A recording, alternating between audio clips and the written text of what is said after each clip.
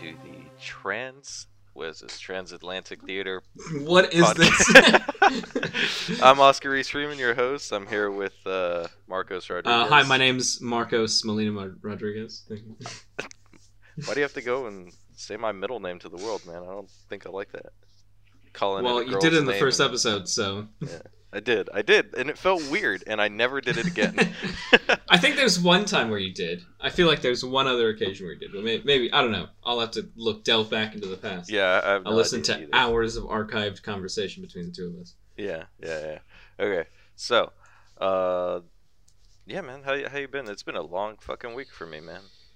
It's been a long week over here as well, to be honest. Yeah. Just working shit and dealing with quarantine and all that still over here, because it's still just like super lockdown. Like they announced last week, but still, like, it's just everything's uber closed here. There's just you're not supposed to leave the house for anything other than groceries or like an hour of exercise, and that's it. And that's how it's been since like the last week of December. Yeah, so it's just been going on for a while, dude. So yeah, just going a little stir crazy. I've been on call this week, and whenever I go on call, the days of the week just fucking blend together, and I imagine because you can't schedule shit, I imagine. Yeah, and then I don't know if like yesterday was 2 days ago or if yesterday is today. Like, I just don't know. Yeah. I feel like, oh yeah, you were telling me that thing the other day, weren't you? It's like, no, I told you that this morning. It's like, oh fuck, man. Yeah. I don't know what's happening right now. But yeah, being on call is not the best time, but it's not the worst. I get paid extra for it at least, you know. But my company had a little what's it called? A little meeting with us on was it Friday? I think it was Friday. Yeah. And the meeting was to talk about our annual merit pay raise, which you know, I think all companies should do an annual pay raise to at least keep up with inflation, you know, whatever the rate of inflation. Yeah, I think I get a 2% pay raise every year. Yeah, see, that's essentially the rate of inflation. Yeah. It's usually not more than around 2%, maybe at the highest 3%, but... Yeah, like when I look it up and like do the math, I'm like getting 25 quid extra a paycheck, maybe. Yeah. Like even that would be probably a lot, but like it's still nice to know I get it. Yeah, and it's... Because like the thing is 2% of my paycheck, or 2% of my annual salary every year compounds into a lot more, because every year 2% is more than it was last year. But on top of that, I mean, it's the rate of inflation though, Reese, so it's really not making a difference whatsoever. It's just keeping up the standard of living. But anyway, about that compounding thing, I have something to say about that, because this is what my company decided to do this year. First of all, they had the audacity to tell us that the health industry took a big hit financially this year. Bull fucking shit, man. Are you kidding me? They made the most I'm just fucking money. Very quickly just going to ask you whether or not you've mentioned what company you work for in this podcast before you start defaming them. I did not mention podcast. the company's name this podcast. I've been careful not to do that. But even still, I don't care. I've made sure that I'm pretty careful not to mention what company I work for either. I mean, I don't even give a shit if I do mention the goddamn company's name. Yeah, because but no, audacity that they think that they can say that they've taken a financial hit when all they've had is just like, it's been more people using the health service than ever. Exactly. And, you know, hospitals were getting government funding, and they were getting even more government funding than they were before, and it's just like, you know, there's no fucking way they took a financial hit this year. Especially since they didn't give us any type of hazard pay for working and going inside of COVID rooms with patients. Yeah. And... you know, it's just that pissed me off as well, working throughout the year, because, you know, I'm putting myself directly in harm's way, much like these nurses who did get pay increases for having to work in COVID patients' rooms.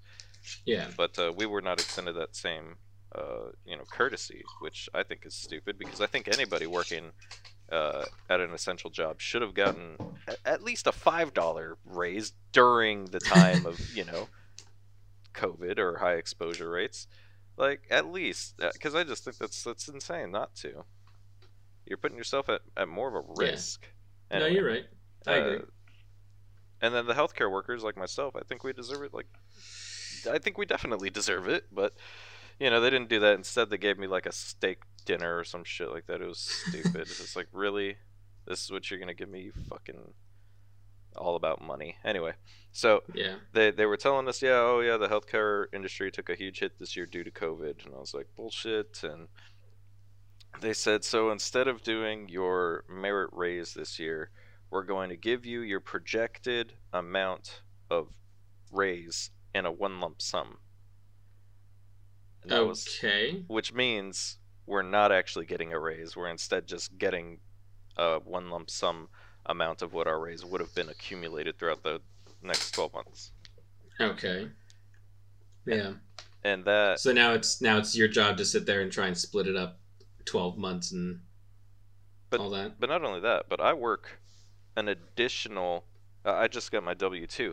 I make at least $10,000 a year in just overtime and on call. Wow. So that so basically what they're paying you is not a raise, it's paying you minus any extra work you put in. Exactly. It's paying me less than what I would have got. Not only is it paying me less than what I would have got, but the next year I don't have that 3% from this year, so it's not compounding like you said. Yeah. So I'm actually Are you going to bring that up to them? Is there any point to bring it up to them? But I mean, are you going to? No, there is no point to bring it up because it's their decision. That's their final decision. They just had a meeting to tell us that's what's going to happen.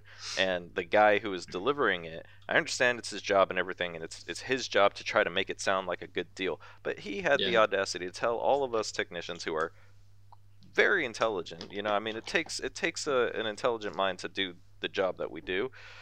And he had the audacity to tell us it would actually be easier for Trimedics just to give you the raise. I was like, no, you're fucking stupid, man. Like, they made so much money this year during the pandemic, and their profit margins are just gonna skyrocket with this new form of just a straight bonus. And the only good thing about it is that they're not taxing it like a bonus. Okay.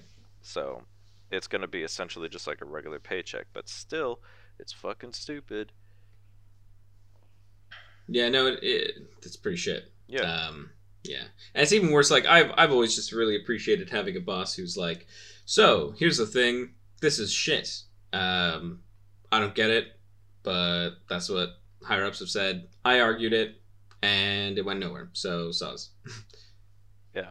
I have no idea. And like, if somebody told me that, like, I'm just like, yeah, all right. Well, yeah, if he was straight up with it, yeah, it would have been cool. But the guy who is delivering it to us I'm just gonna say, he's the vice president who is telling us. Yeah. And he was telling us, he even said, I think most of you would agree that you would prefer to have a one lump sum right up front. And I just looked at my coworkers like, no, we wouldn't fucking prefer that. You kidding me? Yeah. It's ridiculous. It's like, well, if you excuse me, I've got to go have a lovely dinner at Chateau Noir. and not only that, I'm going to pop in my brand new Bentley. And, no, he's not that rich. Jesus Christ. Yeah. He's like the vice president. He's vice president. No. He's the vice president specifically of our I'm going to call it a division. Okay, I thought you meant like he was VP of the company. No. VP of the entire company? Yeah, he probably has real good fucking money. But no. He's just vice president of our specific little division. Yeah, dude, it's fucking crazy. And I just looked at my coworker and I was like, yeah, definitely would not prefer a lump sum up front because that's going to be only 3% of my base pay, or we're just assuming 3% is probably going to be somewhere around there. But of my base pay, because like what I made annually last year was much more than my base pay, so it's like you're just giving me less money than what I would have been getting, and then also you're not increasing my base pay, so basically there's no growth in terms of my position. And of course I would like to continue to move my salary up and up so that when I go to another job I can take what I was making previously to the next job and tell them, listen, this is what I was making here, I want to make, $10,000 more or $5,000 more, whatever it is. Yeah, that's fair. Yeah, so when they don't do that, it just kind of keeps us stuck. So anyway, I do have plans on leaving the company at least within the next year or two. Yeah, Is that going to be somewhere in Georgia, or is that you're going to be your moment where you're going to try and move out of the state? I'll move out of the state. Because according to Dave, you're the only reason Georgia went blue, and we need to keep you there. Well, I think it's great that Georgia went blue. It's cool, but I do want to move somewhere else. There's just not enough here for me. Yeah, no, that's fair. Yeah. I like to have more, I mean, I miss the city, like LA. I like accessibility to many different things. And I've lived here like 2 years, almost 2.5 years. And I feel like I haven't done jack shit in this town, like, at all. I get that. Yeah. That's how I felt in West Wales. I lived there for a year and a half. And I think I've said this on the podcast before, and to you, or at least. Yeah. They're like, yeah, I spent 2 years in Carmarthen, and then one day I just kind of went, this is how people say, like, I had a job and then I blinked and one day I was 40. Mm-hmm. Like, this is how it happens. Because, like, I spent a year and a half and it felt like no time had gone by, but also it felt like kind of a blink in the eye, and I'd done nothing. Mm-hmm. I was like, so that's what people mean. Yeah. Like, it's just my time being eaten away as I do nothing where I am. And it's not like that West Wales is a bad place or that Carmarthen's a bad place. It just means that it's not some place where I can make myself better constantly. Yeah. I am thinking of, I'm definitely thinking of moving, because I know this job, if I stay here, I'm not going to be happy. I mean, I'm already struggling as it is with just my regular day-to-day tasks. Like, the workload is far too much, and I was explaining this to my coworkers. If we have to put in overtime in order to complete all the tasks they want us to complete in a timely manner, then one, you either need to hire new people or you need to balance this workload out or something. So I heard we're going to tangent a little bit into politics for a moment. Okay. Just because somebody said something to me a while back. This was probably like almost a year ago now. Mm-hmm. And it's just resonated with me. I think it's probably one of the most intelligent statements I've ever heard. Because it just tracks in every way that you think about it. Mm-hmm. Which is the worst thing to happen to like America and really just Western culture is the fall of the Soviet Union. Not that the Soviet Union was a great place, but because essentially America had to be a great place to live. Because if it wasn't, your other option was the Soviet Union. Which was like a shithole. So essentially, like, if you started becoming a shitty place to live and work and raise your family, like, your other option was to look to the east and go, well, there's communism over there. I can have everything I need over there. Granted, it's not like amazing stuff, but I can have everything base that I need over there. Mm-hmm. So I can go get that. So America had to be like just a little. They had to try. They had competition to be a better place to live. And once that fell, that kind of, like, that was, the 90s and the 2000s and 2010 when, like, you can see, like, just companies have shifted away from any sort of, like, like, treating your employees well so that they stay and want to go places in the company. Now it's just because there's nowhere to go else that's better, because America really is the best place to go. It just allows itself to be the bottom of the line best as opposed to greater. Yeah. And dude, I see people talking so much shit on. Well, okay, so back to your thing about fall of the Soviet Union. Another thing that did with the Soviet Union being there is it united the country. Right now, the United States suffers from extreme polarization, and obviously back during the Cold War, there was a lot of patriotism, and people really felt more united, against something, and so they were more likely to work together and not fight amongst ourselves as much as we do now.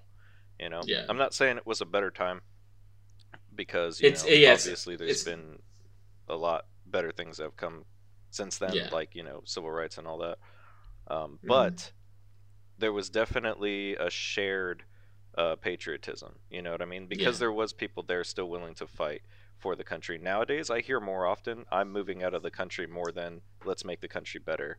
You know what I mean? Yeah. And which I think is, it's where America's suffering a little bit, but also like, I mean, I can get into people over here constantly telling me that they want to move to America and how much that annoys me, because it's like a two-sided coin of A, stay where you are and make where you are better. Exactly. Otherwise, it'll still be shit. Mm-hmm. And two, America isn't great. It's just good at capitalism. Therefore, it sold you that it's a good place.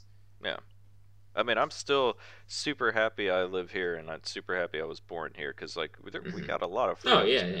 We got a lot. Yeah. No, I still 100% say to a lot of people, like, I never understood why Americans say we're free until I moved to another country. Yeah. And then I was like, there's a lot of stuff that, like, yeah, I can still do a lot of stuff in this country, but there are things that I just can't do, that in America, it's not that you, like, it's not that, yeah, you're just like, it's, the idea is it's not our business to tell you what you can't do. Mm-hmm. But, like, over here, that mentality is gone a little bit for the sake of, you know, it's fun, like, it's our duty to make sure that that society's better and, you know, safer and this and like, just people talk about fucking health and safety all the time over here, and I'm just like, just take a fucking risk, dude. Like, I don't care. Like, like, I told somebody once that, like, oh yeah, me and my friends, we did like drive, like, we were going somewhere, and I was like, just throw me in the trunk. They're like, throw you in the trunk?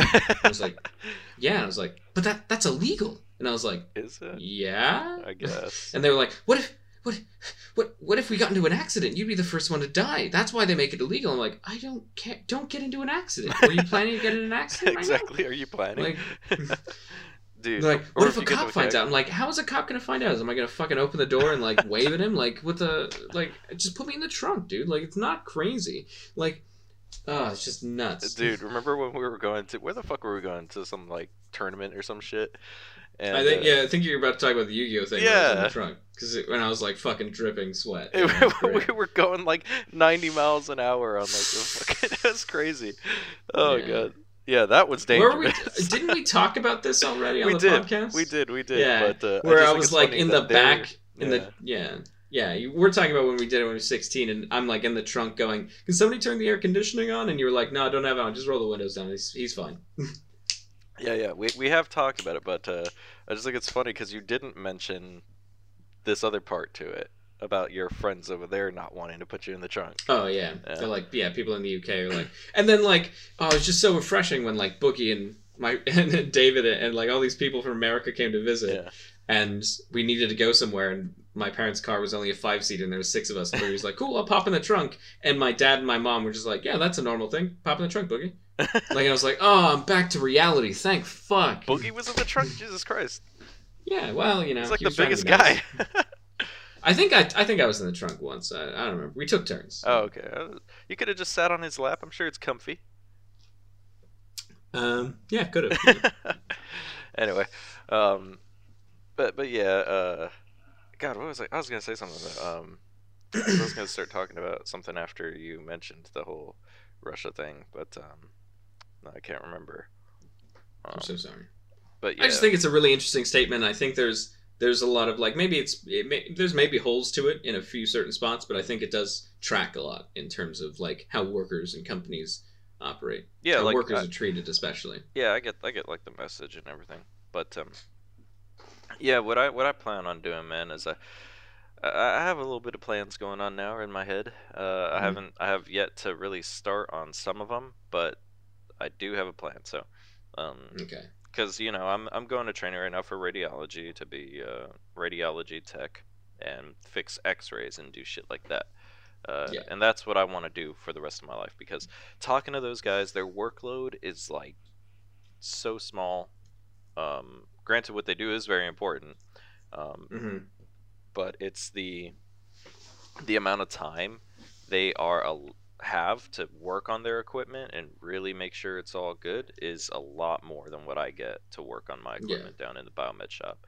And I have like I said, I had like 250 something PMs one month, and meanwhile the most a radiology tech has is maybe 10 or 15 for a whole month. Yeah, and so it's crazy the difference in our workload is, and they get paid more. So there's guys who do radiology who have been doing it for a while. I mean, it's not uncommon to see a radiology tech making $100,000 in an area like Georgia, because Wow. Salaries change depending on your area, but Yeah. because if I were to move to California as biomed, I'd be making 90 grand there, but it's not like that's. It's not gonna go as far. That's definitely not gonna go as far. Yeah, like a house over there is like twice the cost of my house here, so I'd have to be making significantly more. But anyway, yeah. So I definitely want to do radiology because it's easier work. Well, less work, I should say, less of a workload. And you get paid more, and it's stupid not to. And then on the side, I plan on doing like freelance penetration testing, maybe starting my own business. Excuse me? Penetration testing, it's when you. I think if any job had the most innuendos attached to it, it's that. Okay, we'll just call it pen testing. I'm just a penetration tester. Yeah, it's when two computers love each other, and one computer sticks its USB in the USB port of the other one, and they share data. And yeah. Create a little virus. All of a sudden, you're infecting the world.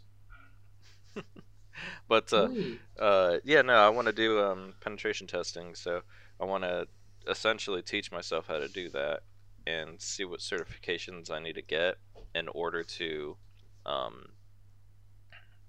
take that to a place and ask them if they or use that for small business who just need somebody to make sure that their network is secure because they have personal information on there that they don't want people hacking into. So you do penetration testing and you test their network and you check to see if they have any holes that people can hack into, and you send patches and you patch those holes up, and that's all it is really. Of course there's more stuff you can do about that, but essentially it's hacking in order to let the company know if they can be hacked. Yeah. And that's I knew somebody who did that as their job for a while, and they make good money. Dude, they do make good money, and I want to do that. And the worst part is just how easy it is most of the time. Yeah, exactly. I'm thinking about doing that on the side as well as doing my radiology job, and then what I plan on doing with the money I make from that is I'm gonna look into to maybe mining some Bitcoin. Really? Yeah, I was thinking about it because I found this thing called what is it called? It's called like Easy Hash or something like that. Yeah. It's essentially a broker of Bitcoin that acts as a middleman between you and people who purchase or rent your rigs to mine for coin.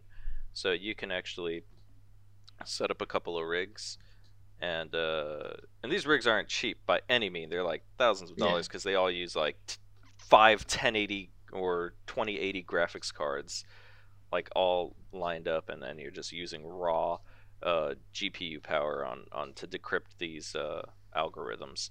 And so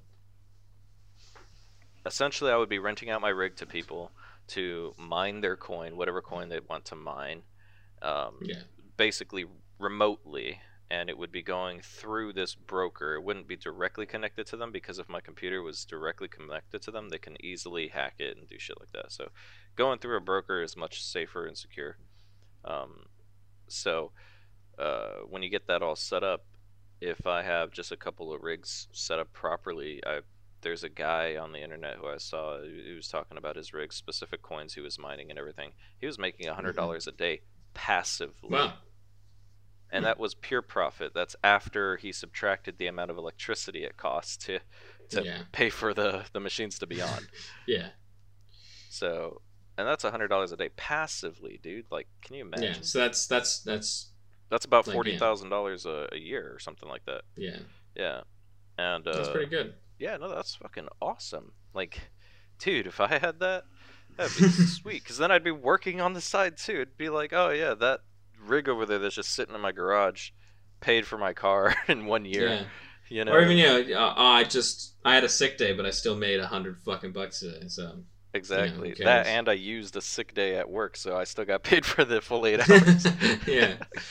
Dude, it'd be crazy. It's just like, so that's the goal for me right now. Have multiple lanes of revenue in order to stay afloat and be happier in life.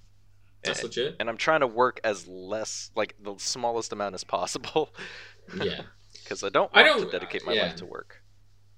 I don't care about like dedicating my life to work or things or working like as less as possible. I just want to be like chill while I do it, you know? Mm-hmm, mm-hmm. Like and that's what I crazy, stressful. Yeah, like not even like workload crazy and stressful, but just like the ability to just be able to manage it. Like I wouldn't care if I worked like 50, 60 hours a day as long as it's something that I'm happy with. Like if it was like editing fucking time flies by like nothing, and I accomplish a lot in that time, but like, you know, but I also really enjoy it. Like, and even though I don't get to like watch things or have music on sometimes because I'm too focused on listening to audio to make sure it's okay, like I get so like I'll just turn it off, not because I'm just like engrossed in the process of editing.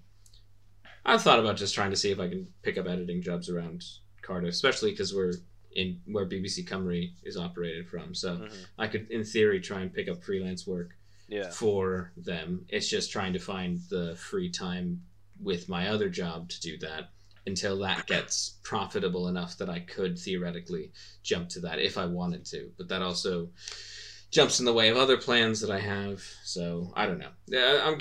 I don't know at this point what I'm really trying to do, and this year's been kind of shit with trying to think of plans for my life because everything's just been so put on hold, you know?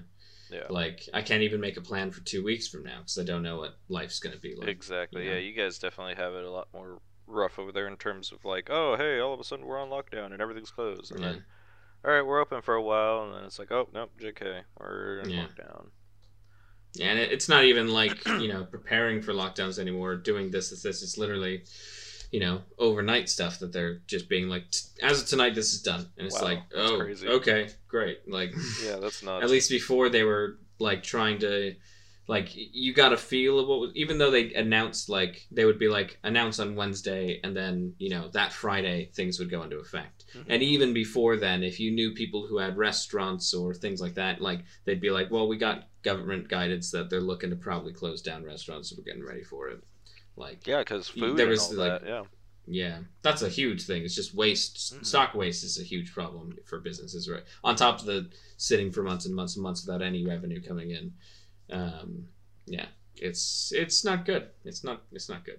Yeah, it's tough, but you know, I'm hoping that things are gonna kind of go back to normal, at least by, I'm thinking December next year. Yeah, well, the vaccine will be out for a while now. People are going to start loosening restrictions. I think masks are still going to be a thing. I think we're going to be like China, essentially. You think we're just like going outside, you're probably going to just need a mask? Well, not all the time, no, but like if anybody feels at all slightly, because over in China, I mean, you've seen like shots of like urban life and whatever. A lot of times people just wear masks out of courtesy. Yeah, I feel like we're probably going to pick up a little bit of that. I think maybe, but I think there's also enough people who aren't even willing to put the courtesy up now. Yeah, I mean, those people obviously won't because they didn't now. Yeah, but other people like myself or whatever, I'll just put on a mask. Maybe I'll put on a mask. That's the real question is, at what point do I stop wearing a mask? That's what I don't know. Because even if the government says to stop, I'm just going to be like, do I? Like, I don't know. Like, until I have a vaccine. But even then, after that, I can still spread it. So it's like, I just... Yeah, exactly. It'll be a while before people can start feeling comfortable. And I would just say go at your own pace. Or maybe if you're literally the only one with a mask off, maybe take it off. You mean a mask on? Mask on. Sorry, mask on. Yeah, that's it. Mask on. Yeah, if you're like the only person. Yeah, you gotta... Yeah. No, that's a good point. But yeah. But even then, it's like... Yeah, like, I'm more conscious now of, like, if I have the flu, like, well, mostly it's because, you know, if I'm coughing, I'm worried everyone's going to think I got Rona, so. Yeah. Oh, man. That's always fun. Just, like, have a coughing fit for no reason in the shop. Oh, Jesus Christ, just, like, fucking look at people all weird and shit. It's like, guys, does this water taste funny to you? No, it's not. It's not good to make fun of that shit. People die. It's weird. I just can't. Like, there's no taste in the water. I don't know why. No. It's that it tastes bad, or some things just taste different. Like, I think a friend of mine said ketchup tastes like shit, or something. Yeah, she was like, it's terrible. And I was like, oh no. And then she got tested, and sure enough, she had COVID. Wow. Because I just watched a video where this guy was like, I got COVID, but like the only symptom I'm showing is like lack of taste, and he just like picked up like a raw onion and ate it, and he was like nothing. Threw it aside, took a piece of garlic and just chewed it in half, and he was like nothing. He just like took a jar of like mustard, like just like actual like really powerful mustard. Oh, like, and, like put the spoonful in his mouth. Yeah. Like put it in his mouth, and he was like nothing. Like, dude, that's crazy. His stomach's gonna be fucked up though. Yeah, his stomach's maybe. Like your people say that to me all the time. Like I have a pretty strong stomach for a lot of things. Yeah, like the amount of hot sauce I have, and I'm just unaffected. I got some Scotch bonus today, so I'm pretty excited. Oh, but dude, what about your pancreatitis? Is that shit like? No, hot sauce never really affects my pancreas, to be honest. No. Okay. No. Way to just put my health problems on blast on the podcast. Oh, I'm sorry, I didn't realize it was like. Oh, let's delete that. Let's do that. I probably won't remember. Yeah. And I don't care. / I won't remember. I thought you didn't care. That's why I said it. Okay. Yeah. Yeah, I don't. It's fine. But yeah, no, it doesn't affect that. To be honest, like yeah. Yeah, no, I've been kind of lucky. I know there's a lot of people where things do trigger it for them, certain foods or certain habits or things like that. The only thing for me that triggers an episode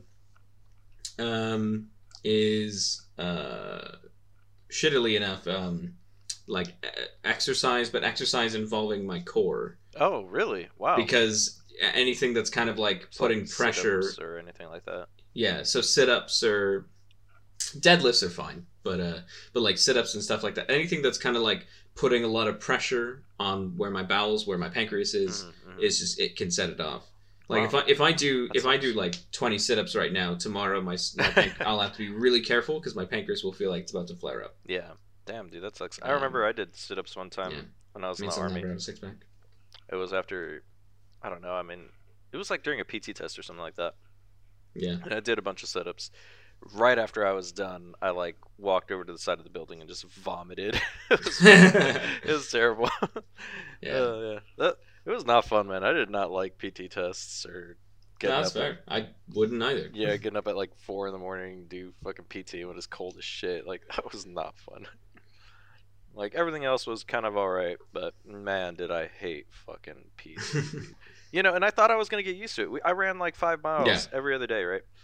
And I fucking hated it. And I still sucked at running. Like, I did not get it. Yeah. And I thought I was just going to get, I thought eventually, oh yeah, I've been in about 4 years now. This should be easy. I've been doing it for 4 years. Nope. Fucking hated it. Still difficult. Like, just don't get it, man. It's just not for me.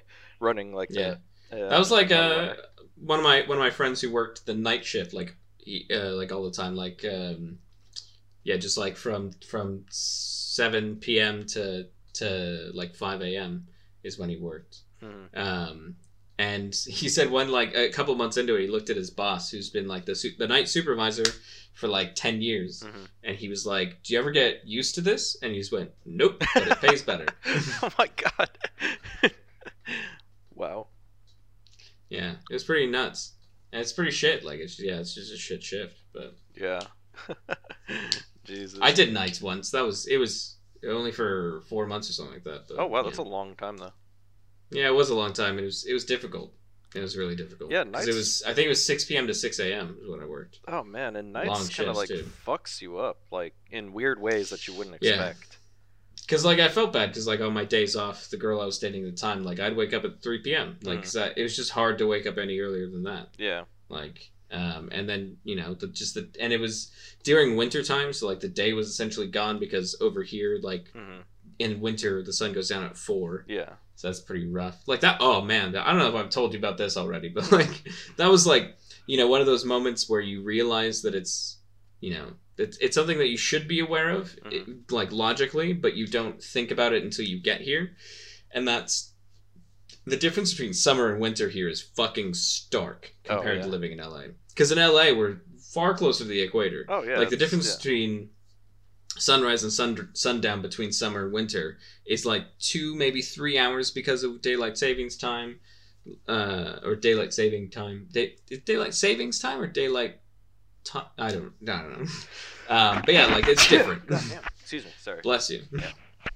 But yeah, like it's just a huge difference. Like over here, during the winter, like sunrise was like 8:30, if not 9 a.m. Jesus. And sundown was like 4. Oh my god.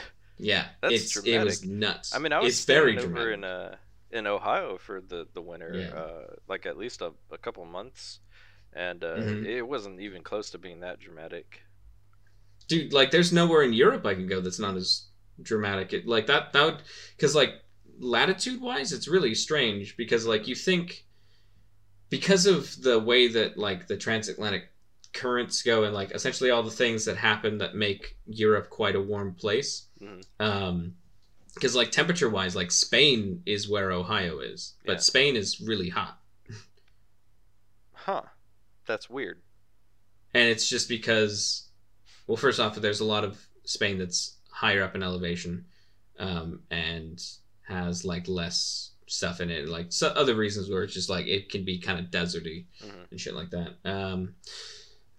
But yeah, no, like, and then like Britain is like the same, like London is on the same like area as like Canada, but like we're obviously not nearly as cold as Canada, and that's just because of the winds that come up the trade winds that come up the Atlantic and warm up the area. Yeah, that's interesting. Yeah, that is really weird.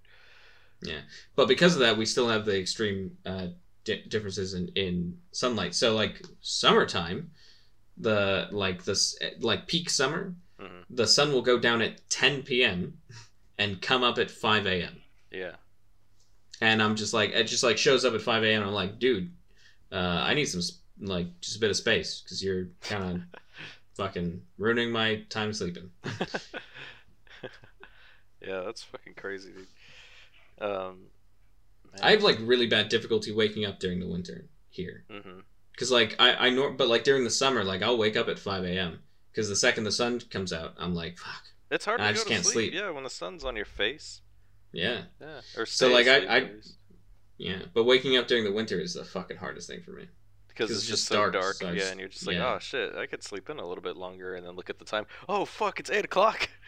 Yeah, it's nuts. It's difficult. It's difficult, but it's interesting because it's just something that I never would have thought of when I moved here. My dad said the same because I asked him like, did that kind of hit you as a weird thing when you moved to the U.S.? And he was like, yeah, it was odd. But it was just nicer because it was more sun all the time. Like, consistent more sun. Well, yeah, because California is nice for that type of shit. Yeah, well, just like, California is nice for just constant sunshine all the time. You know what I do tell people, though, that they don't think about is a lot of times, it's like, because California is such a desert, kind of. Yeah. It's a desert that people pretend isn't a desert. Yeah, it's really because it's weird. It's got like so much in it. It's weird, but it definitely has desert weather because the extremes between the hot days and the cold nights can be extreme. Like the difference in temperature could be like 30 to 40 degrees different. That's the thing, is that they seem like really heavy, but I'd love to go to LA now and feel and think about how it feels, because like, you know, a cold night in LA is a warm spring day in the UK. So it's like, well, no, it gets down to around 40 to 30 degrees Fahrenheit at night in the high desert, but not in LA. No, this is in LA, yeah.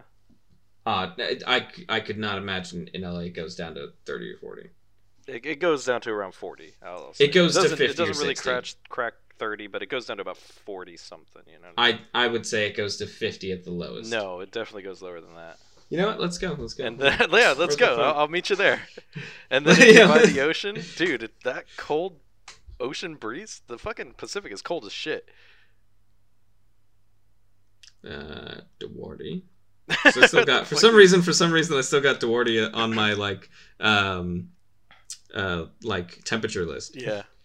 So today, which is during winter, I mind you, Duarte is going to be 73 high, 50 low, 72 high, 52 low, 64 high. Oh, I'll give you a bone. 48 low, 66 high, 50 low, 68 high, 52, 66, 52, 64, 48 again, and 66, 52.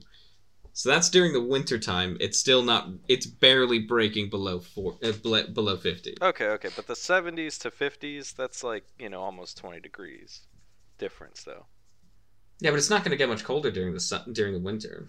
During the summer than it would during the winter. Because all those days I was looking at, by the way, are open skies. Yeah. And any days where there's clouds, it's going to be warmer because clouds insulate. So yeah, during the summer, the nights are ridiculous in California. It's so goddamn hot.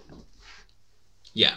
No, there's nights in LA where it's 80 degrees at night. Yeah, and I fucking hate that shit. That was the only thing I didn't like, because it's so hard for me to sleep when it's hot. I like it cold when I sleep, but man, it gets so goddamn hot at night over there.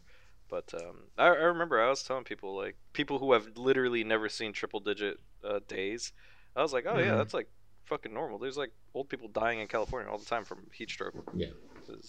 I don't think I've ever seen a triple-digit day in the UK. Yeah. I think if I did, I'd probably be worried that the planet's on fire. Climate change, global warming. Yeah. Yeah. Because, like, all right, what do we got here? We got, according to my chart here, right today is 45 max, 34 low. And the rest of the week is 37 and 32. That's 36 chilly. And 28. 34 and 28. 34 and 28. 34 and 30, but that's the day it's going to snow. Yeah, that sounds like Ohio right now. Ohio is about that temperature. Yeah, it's pretty goddamn cold. Yeah, it was pretty cold when I was out there. But it's a different kind of cold. For some reason, when I'm out in temperatures like that, I've been in temperature -4 degrees over in Ohio, and I was outside the whole time. I was doing work at a barn, and it's just different being out in weather that cold, especially in the area that you're in. Like, if you're in a humid area, humid cold feels different than dry cold. It's just completely different. I don't know what I prefer. I really don't. The cold here is definitely humid cold. And I think the worst is just because we're right by the Bristol Channel, so like the wind comes in a lot, and it's just the wind that really gets me, because it's cold wind, and so it's piercing. Yeah, it's piercing cold wind when it's like a calm day, when there's no, that picturesque idea of like a snowy day where the snow is just like coming straight down, and like there's no wind there. Like that's fine. Like you could go out in that, it's cold, but like you'd be fine. But it's when you just have temperature passing through you that it gets a lot worse, I think, for me anyway. So it's weird. Over in Ohio, up in the Cleveland area, it's not humid cold up there, and I'd be going out and it'd be below 30, right? There'd be snow on the ground, but I wouldn't have any frost on my windshield in my car because it's not humid. Really? So there isn't any water to freeze under the car.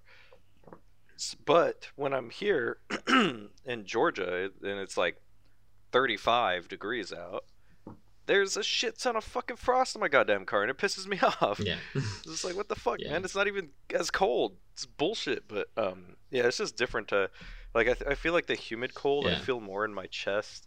Whereas, like, I think humid is just shit in general, because humid warm is the worst as well.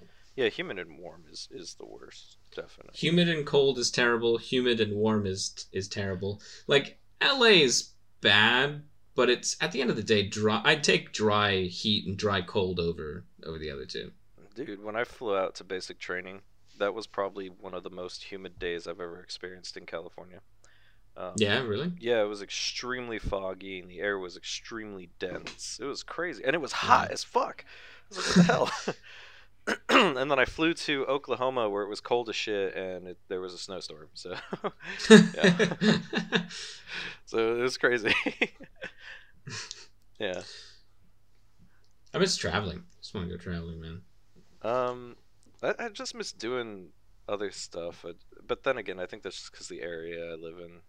That's fair. Yeah, the area you live in, there's just not a lot of stuff to do. But I just miss going places and seeing. I just want to see places again that are new. Like, I don't even want to go for a walk anymore to like help try and de-stress me, because it doesn't de-stress me, because I'm like, there's nowhere I can walk that's new. Yeah. Do you remember when we used to take those hikes up into the mountains? What, on Wednesdays with Boogie and the gang? No, when it was just us, it was just like, yeah, let's go for a walk or a hike, and we'd like just pick a fucking path and start going up into like what was it?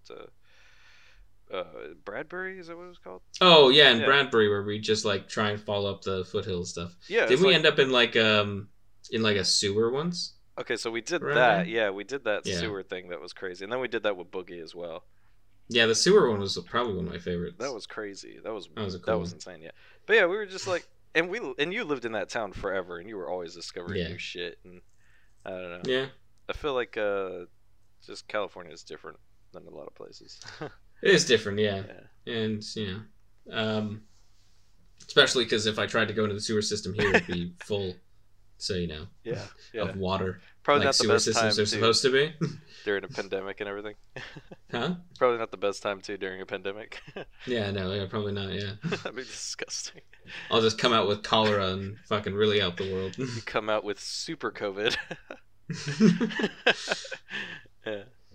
But no, I mean, there's a lot of parks. There's a lot of really nice stuff around Cardiff. It's just, when I've spent a year just being like, let's go walk around this area. Like, I just feel like I've kind of learned it all already at this point.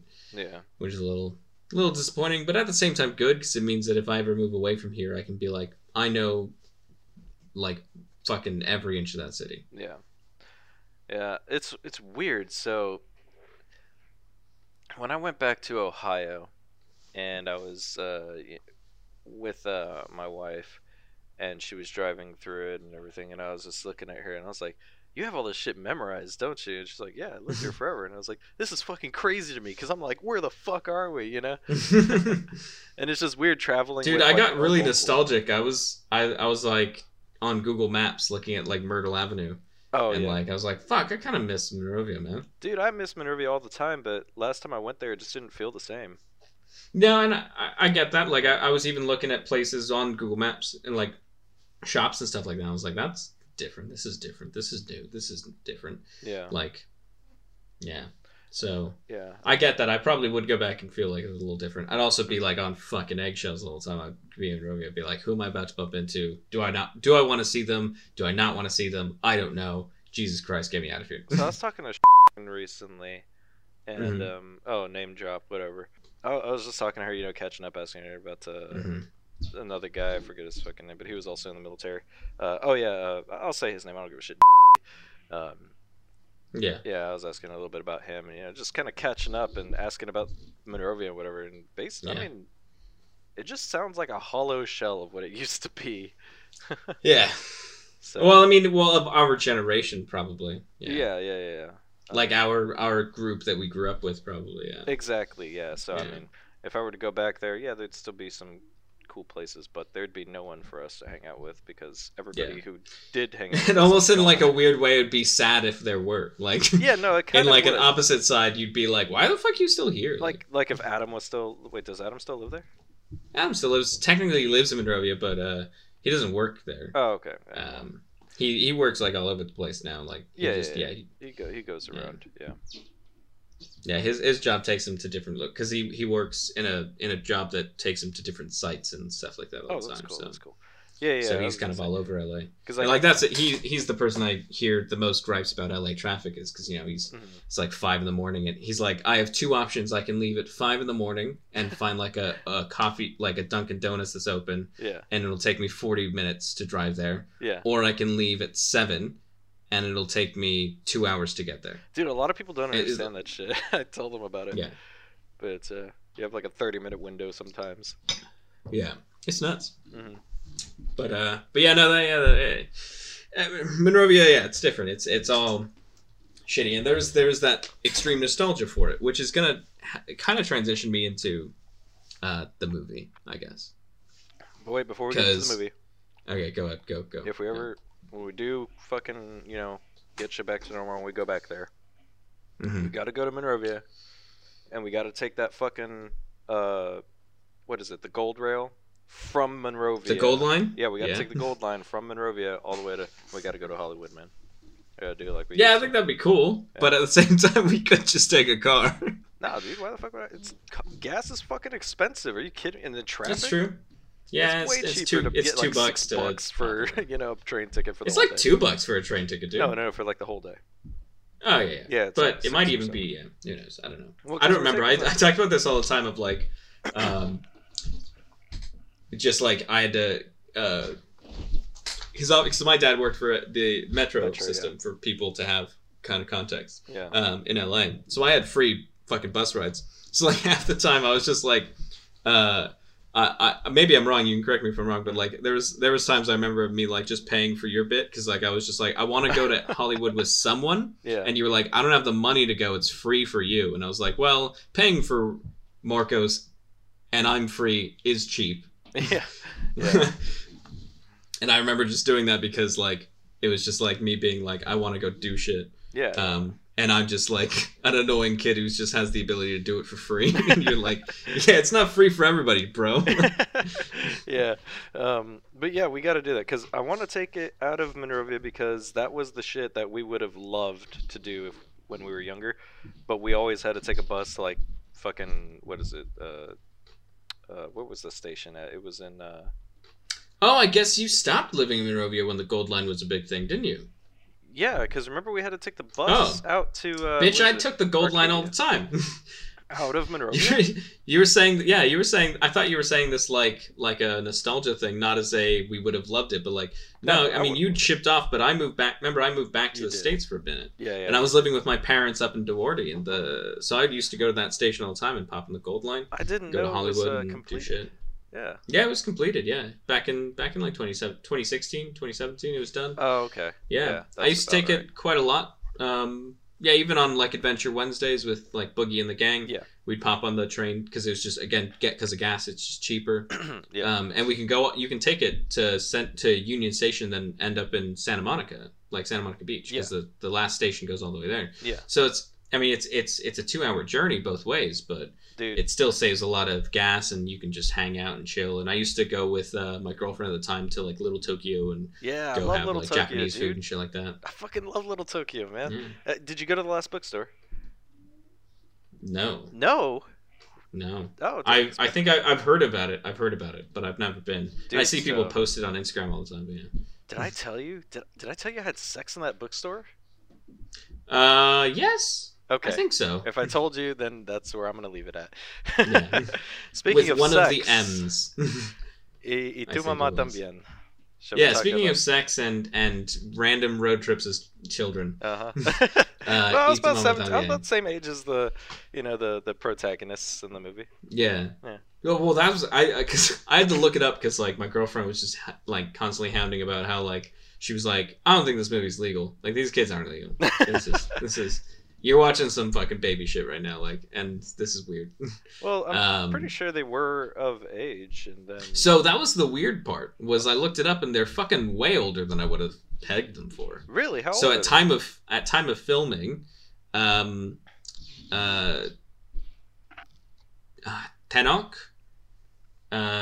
was 21, and Julio was 22. It's Tenoch.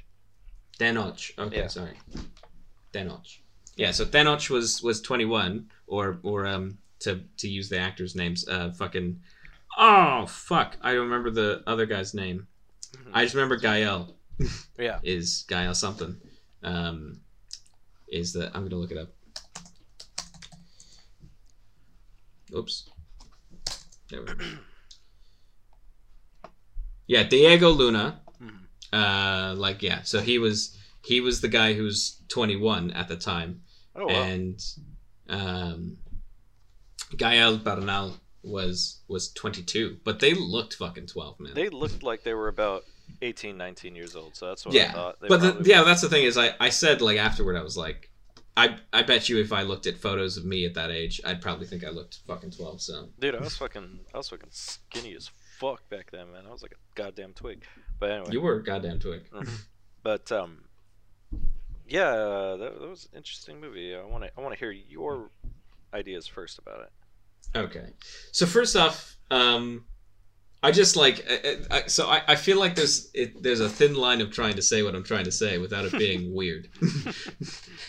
But like, I just really enjoy this movie especially the fact that we're going to talk about in this podcast, because like this just like reminded me of like shit you and I did. Mm-hmm. Mm-hmm. Like not the fucking masturbating into a pool kind of shit. No, that like, was a little weird. Just like that was a little weird. But Reese, we both had our dicks out in that abandoned house. Don't you recall? We did. Listen, I wasn't going to bring that up. I wasn't going to bring that up. I specifically said to my girlfriend, "Here's a weird story, but I don't think I'm going to bring this up on the podcast." I'm sorry. You can bring it up if you want, but I'm not going to go more into the abandoned house. I hope. Sorry, Belinda. I'll just tell her not to listen to this podcast. Yeah, just tell her. I was like, shit, your mom listens to this. She doesn't listen to these anymore. Okay. No, she hasn't even listened to the one with Rodri, and that's the one she said she would like to hear. Okay. So, I mean, if we want to talk about the abandoned house when we get toward the end of this film and talk about what happens at the end of this film, we can talk about the abandoned house. All right. But no, like it was super nostalgic for me. Mm-hmm. Like of when I was 18, 19 years old, and it was just you and me just fucking around and doing stupid shit and being teenagers and being like just young dumb kids. Yeah, road tripping in a shitty ass car. I remember that. Remember that fucking Honda that we drove all the way to Northern California with? That's what I'm talking and about. Like oh no, that was a different thing I was watching, but like yeah, and you like came back and you had this fucking massive square sunburn on your shoulder, dude. Because the sunroof. Yes. You like, you made sure not to have your arm get sunburned, but like one shoulder because the sunroof was just like fucking burnt to a crisp. Yep, that's right. I remember my mom being pissed off at us because like it should be a 4-hour drive from where we came from, and it took us like 2.5. Oh really? She was did like, we do it that fast? God damn. Dude, we did it that fast. Yeah. We're hauling ass. Because it should be at least a 3. Yeah. Yeah, it should be at least a 3, but we did it in 2.5. It was pretty nuts. Goddamn. Yeah, we were good. Well, I did. Yeah. Speaking of driving, I had a road trip up to Ohio to do the training, and dude, I made fantastic time. It was great. The thing is, like, you just can't do that in the UK. Not in the sense of, well, there's 2 reasons. One, there's speed cameras everywhere, and 2, like, I just wouldn't feel comfortable. Like, the roads are too bendy. Like, the reason I don't agree with speed limits in the US is because it's a fucking straight line. Yeah. Like, I can see what's coming at me. I can see what's around me. I can see everything. But, like, yeah, here, like, the speed limit's 50 on most roads. Like, that's the most. Yeah, because if I hit 50, in 2 seconds I'm going to hit a corner, and I don't know what's around that corner. But, like, the 5 freeway is, like, literally hundreds of miles of straight freeway. Yeah. Why is there a speed limit? Yeah, exactly. It doesn't make any sense. People go 90 on there anyway, so. Yeah, I remember one time I was coming back from Vegas, so this is the 15, not the 5. I was coming back in, and I was like driving down like the big fucking hill, like right after you get out of Vegas when you're coming back. I was going like 100 miles an hour. And these like guys were overtaking me, and I was like, "Yeah, dude, I'm not doing more." Like, yeah, I see people do that shit to me too, and I'm like, "Damn, dude, what the fuck are you going so fast for?" Like, I just think, like, they're like in the shittiest Toyota Camry, going 100 miles an hour. Like, I mean, more horrifying is the people who overtook me in the story I'm talking about were on motorcycles. Oh wow, that's scary. But I mean, they do go fast, They do go fast. That's why our mutual friend who we mention all the time on the podcast, Boogie, says that he won't buy like really, really fast motorcycles. And he's like, not because he's scared of them, but because he knows that if he can go 300 miles an hour, he will go 300 miles an hour. So he buys himself bikes that only go 100. Only go 100? Like they're maxed out at 100? Well, not like max out at 100, but like that's what he's most likely going to do. Yeah.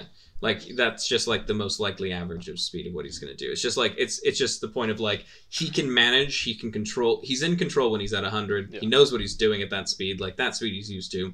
But if you gave him the option to go faster, he would go faster and then be in danger. Have you heard of the Isle of Man? Are you kidding? Yeah, you know about it, don't you? Yes. The deadliest fucking motorcycle race. Oh, the Isle of Man. I thought you meant like the island itself. Like, are you aware of the Isle of Man? Yeah, they don't have COVID anymore. They're all open now. Oh, that's fantastic. But dude, they host the deadliest fucking race in like they do. Anywhere. It's pretty nuts. Every race, at least 8 people fucking die. Yeah, it's stupid. It's stupid. Yeah. I don't really agree with it. I think it's because I don't even want to watch it. Like it's just it's ridiculous. Like I don't understand why you would get to the talent that you require to be that in control of a motorcycle at that speed to then go into a race where you know there's a high chance of you dying and losing all of that talent. Well, see, that's because you don't understand racing. Because sure.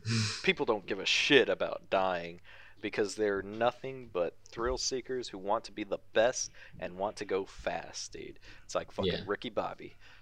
But I'm going fast, man. Exactly. But it's just that mentality. That's just how they Dude, you know how many people have not seen Ricky Bobby in this fucking country? Well, it's a very American movie. Okay, I'll agree. It's a very American movie. Yeah. But like I'll say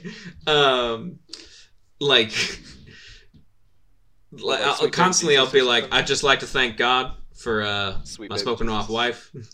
Sweet baby Jesus for my smoking hot wife and my 2 sons, Walker and Texas Ranger. And like I'll say that to people and people are like, what the fuck are you on about? Because first of all, they don't know what Walker Texas Ranger is, because that's probably not. That's like, you know, Chuck Norris and fucking America right there. But yeah, no, like I get that there's something, but it's just, I mean, it's the same level of which I guess that in America people have not seen Kevin and Perry Go Large. Yeah, I have no idea what the fuck that is. It's a movie. Quote, I put huge air quotes around that titled movie. That unfortunately somebody suggested to me when I moved here. They were like, "Oh, do you want to see like a quintessential British film?" And I fucking loathed it. I gave like a 30-minute rant about why I hated that movie. Oh, the worst part is every British person I meet is like, no, you just don't get it. Because like it's about this certain thing about Britain. It's like, and they're like going on about how that like people just start defending it. Well, do you think it's at the same way that I'm sure, get it? Yeah. But at the same way I'm sure that if I tried to show a British person the Ballad of Ricky Bobby, they would probably feel the exact same emotions that I feel when watching Kevin and Perry. Yeah. So you know, but at the same time, goddamn, it's hilarious. Dude, it's so fucking funny. I gotta watch that shit again. But yeah, dude, it's insane. It's the fucking average speed is like 150 miles an hour average. Yeah. It's not top. It's nuts, man. But anyway. Yeah, it is.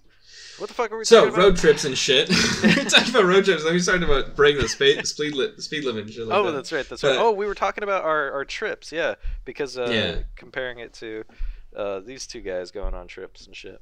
Yeah. But I really dug it. And so first off, I just want to say that I really liked the narration.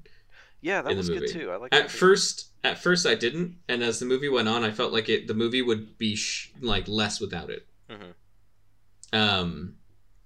And one of the major things that I felt from the narration is like almost a break of nostalgia. Like in the sense that it felt for me, and I'm curious to hear what you think about it. Like it felt for me like the narration was just trying to remind you that these are kids and they don't understand the same way that they don't realize what the girl is going through. Like they don't realize like the pain that she's in. They don't realize the world that's happening around them. Yeah. So like they don't realize that Louisa's just using them. They don't realize that this, you know, they're like, oh, cool, we met a cool fucking fisherman, and it's like, well, actually, the fisherman's going to lose his job and be a janitor and never fish again, and his whole livelihood is going to be gone. Like it's just about like this time in young men's lives where you just feel like the whole world is you're like in this in-between stage of being a kid and being an adult, and you're technically supposed to be a part of this adult world, but you're really in this adult world with a child mindset. Yeah. So, and I feel like that's what I got from the narration. So what you're saying essentially, and this is kind of what I got from it, is that the narration felt like an impending maturity that was coming to hit them at a certain moment, and it felt like a reminder that okay, this is. It also made it feel like it was being looked at almost reminiscently, you know. Yeah. So because at first I was confused because like a lot of the beginning narration is about like Julio or about Tenoch, and then they did this. One of the narrations said, and then Julio, and I was like, wait, is this? I thought the narration was like one of them older. Yeah, but it is. And then I realized it was none of them. Yeah. And I was like, oh, it's not like one of them reminiscing, but it still feels reminiscing. It still feels like someone who's looking back at a time. Yeah, I thought it was good too. But yeah, go on. No, that's essentially what I just kind of got the most. This movie just feels like nostalgia that reminds you that nostalgia is almost... it's just a lot of ignorance. Yeah, it is. Like, the shot that really stuck out to me was that shot where they're in the car and they drive past that policeman who's just like harassing the fucking fruit stand corner sales dude.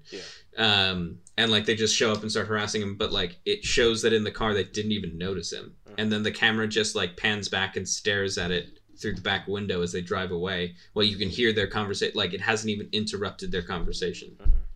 And it's just like the cameras has this mind of its own of like watching the real world unfolding around them while they're oblivious because they're in this moment that, you know, a moment that you would never forget as an adult, like this moment that would stick with you for the rest of your life of what you did when you were younger and the wild adventures you had. But while you're having those young wild adventures that mean so much to you later in life, there's so much of the world that's going on around you that you're just not noticing. Speaking of shots and everything, the way this movie was filmed, I thought was just fantastic. The visual storytelling that they showed us in it, alongside, you know, everything else they were saying, I just thought was great. Like, for example, when they were showing the shots of the house when she first got called to get picked up by Tenoch and Julio. I forget the girl's name. Lucia. Lucia? Yeah. Or Louisa. Louisa. Yeah, Louisa. Yeah. Louisa. Yeah. So when she got picked up and the camera kind of backed into that room, panned over all the pictures that they had together. Yeah. And like kind of you see these little details, like she had a picture of teeth or whatever on there that was just like, you know, like looked like a card because she works at an orthodontist. So she's not a dentist. I think she's just like a tech. Yeah, a dental tech. Yeah, she was, like they said, she's the person who sucks the spit out of your mouth when the dentist is going. She's just a dental tech. So I like that there was little details paying attention to that and just looking over their whole life, and which basically it was a shot of her whole life. And I thought that was I was surprised with how much this movie, like how much of his directorial style has still just stayed in his films. Yeah, I haven't actually seen any of his other films. This is the only one. See, I know one you've seen. Oh, what? Harry Potter 3. What the fuck? No. Which, I'll remind you, is the next film he did after this one. Oh, I have to watch it now. It's been so long. You've seen Harry Potter 3. I haven't seen Harry Potter since I was growing up, dude. Yeah. But no, like, honestly, I'd say watch the second one first. Watch Harry Potter and Chamber of Secrets. Yeah, Chamber of Secrets. Just to get the feel of, like, how bland and standard those movies were, directed by Christopher Columbus. What the... I'm sorry. And then watch the next one, which is just like the camera work is like it's exactly this film. Like it's just so spot on his style. It's weird, it's random, it's got like weird shit going on. It's got really interesting camera work. The camera still has that like cameraman feel where like people are talking and it's still just like, and it pans off to something that's, you know, what you should actually be paying attention to, but also realizing that they're not noticing the thing that the camera is while they're talking about something else. It has that feel throughout the film. Wow, that's so... Can you imagine? Okay, we need a director for our really innocent children's book. Oh, what about that guy who just made that sex story about those teens? Yes! Let's get him! Well, I mean, I always make that fucking comment for Guardians of the Galaxy, in which I never understood why James Gunn was fired. Oh, that's so stupid. That's so of like stupid. But like literally it's like all I can imagine is they were like, we need somebody who's funny to make our Guardians of the Galaxy film. They're like, who do we know? And they're like, James Gunn made that superhero movie with Rainn Wilson where he smacked somebody in the face for cutting in line with a fucking wrench until their face was caved in. That movie was about superheroes. Wait, let's have him do it. What's it called? Wasn't it? Oh God, what can I remember? Super. It was just called Super, and it was with the it was guy just called Super. Yeah, plays Dwight, right? Yeah, the guy who plays Dwight, he's just like wants what's to her be name? Sex scene, right? though. What's her name? Sexy. Elliot Page. There you go. They had sex in that movie? Elliot Page tries to rape him. Oh, really? Yeah. Oh shit! I don't remember that. Dude, I just remember it's a weird fucking movie. Seeing, her skull or his skull get blown off. Yeah, no, she's obsessed with. I remember. Yeah, I remember the obsession. Yeah, and she tries to literally jump his bones. Yeah, that's an interesting question that I've never had to encounter. I guess because of actors and such. But for Elliot Page, do you refer she because the character was she at the time, or he because the actor was? Well, I said she just because it's just a not reaction, but it is what I was used to saying. I really should have said he because I think he should. But that's the question is well, I was about to finish. The character was a she. Yeah. The character might have been. So a she. Yeah. But that's if character died before she was able to transition. If I'm referring to the character in the movie itself, then yes, I'll say she. But if I'm referring about the actor, if I'm referring to the actor, then I'm gonna say he. Yeah. Because even if you have a male playing a female in a movie, that character is still a she in the movie. You know what I mean? Yeah. Yeah. So it's true. That's how I feel about Shakespeare plays. Yeah, I mean that happened a lot, actually, didn't it? Yeah. But no, but I don't remember. I remember the character being super into Dwight or whatever the fuck his name is. I don't remember his name. And I just remember Liv Tyler being a kidnapped, but he was obsessed with Liv Tyler. Oh, Liv Tyler's who hot. Obviously also had a different name other than Liv Tyler, but he was obsessed with her, and he went to save her for no reason other than he was her stalker who found out that she was stolen or kidnapped. I mean, yeah. But yeah, no. So yeah. That person who made that movie where somebody rapes another person, and that person that they raped fucking beat somebody's face in because they cut in line. That person, they were shocked when he made fucking pedophile jokes on Twitter, yeah, and fired him for it. And I was like, did you not watch? I'm not mad at James Gunn. Mm-hmm. I am. Those tweets that he did were, stupid. In poor taste. Yeah, they were in poor taste. However, all that you've shown is that you didn't research who you hired. Yeah, definitely. Which means that it's not really his fault, it's yours. Exactly. And do I think that people can be forgiven for shit like that? Yes, I do. Because sometimes people just say shit and, without thinking or without realizing anything. It's fucking Twitter, dude. You can just type a message and send it real quickly and forget about it because you sent 5 other today. That's why I stay off of Twitter. There's just so many times I'll go on Twitter and I'll see something and I'll type a fucking response to it, and then as I get to the end, I just go, I just don't want this this isn't me. This isn't what I want. This isn't what I want from life, is to have some fucking argument on the internet with somebody. I had some stupid argument with somebody on Reddit, but I didn't. I made a comment, or they made a comment, I made a reaction comment to them, and then they responded to me, and I was like, I can keep going, but this is gonna go, who is this gonna help? Yeah, exactly.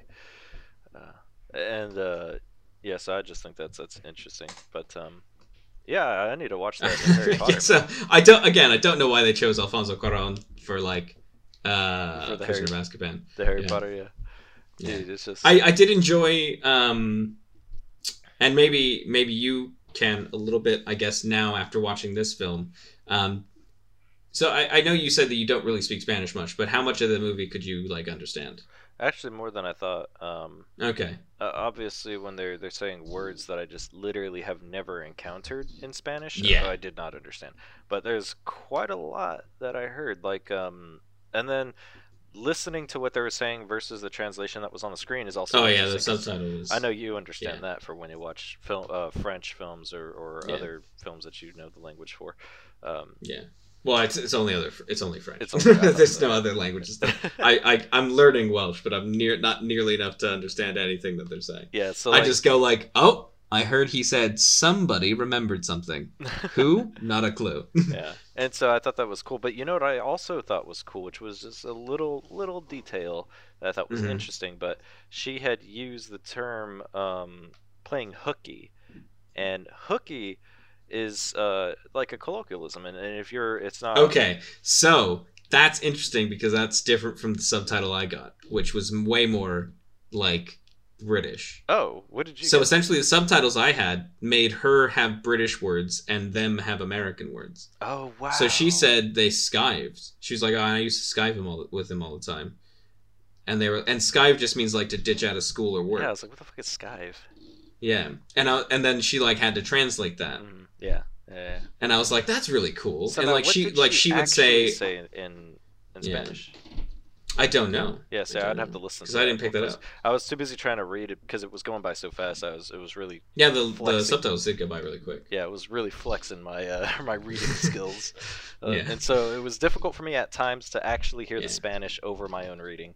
I don't know exactly what she had said in that, but the one that I read. So the one that I had was I got this one off of Amazon, right? It's not available on Amazon in this country. Oh yeah, it's available on Amazon in this one, and it had a subtitled version and then a non-subtitled version. So I couldn't even go into the settings and change the subtitles if I wanted to. Wow, that's weird. I'm almost curious if the version I watched was the legitimately translated, like the original translated one, but I'm not sure because it wasn't done by Amazon. The translation, it was done by I don't know. There was even subtitles where like if they said asshole, it would say asshole, but if she said asshole, it'd say arsehole, like ARSE hole. Oh, weird. Like, yeah, it always like how asshole. British people say arse. Yeah. I thought that was really interesting because it really gave depth in the subtitle to the fact that she was Spanish, not Mexican. Yeah, no, that makes sense too. Yeah. So I liked those little details. You know what I mean? Yeah. No, I thought it was really well done in terms of those subtitles that I got. I did really enjoy those details. I also really enjoyed that, as I said to you a million times, I couldn't understand a fucking word she said. She did like with both of those guys, with both of them, I was like, I'm picking up a little bit what you're saying. Yeah, her Spanish was different, that's for sure. Yeah, just a little bit though, not so different. Spanish from Spain is we're essentially taught Spanish from Spain. The Mexican. That's the really weird thing. What? That I think in like LA, like when we grew up and we like learned Spanish, we were taught Spain Spanish. Yes, we were taught Barcelona Spanish. Mm-hmm. Oh, sorry, Barcelona. But yeah, which I think is like, well, yes and no. Like I just remember in Spanish class, like a lot of it being like very centered around that, which I thought was really odd because really you'd be like, listen, if you're learning this language here, you're gonna have to learn it so that you can communicate with people here. So we're going to teach you. There's an interesting video. I can't remember the name of the channel. There's this girl who she's a linguist kind of person. She learns a lot of languages. And she did a whole video called why you should never learn a language but learn a dialect.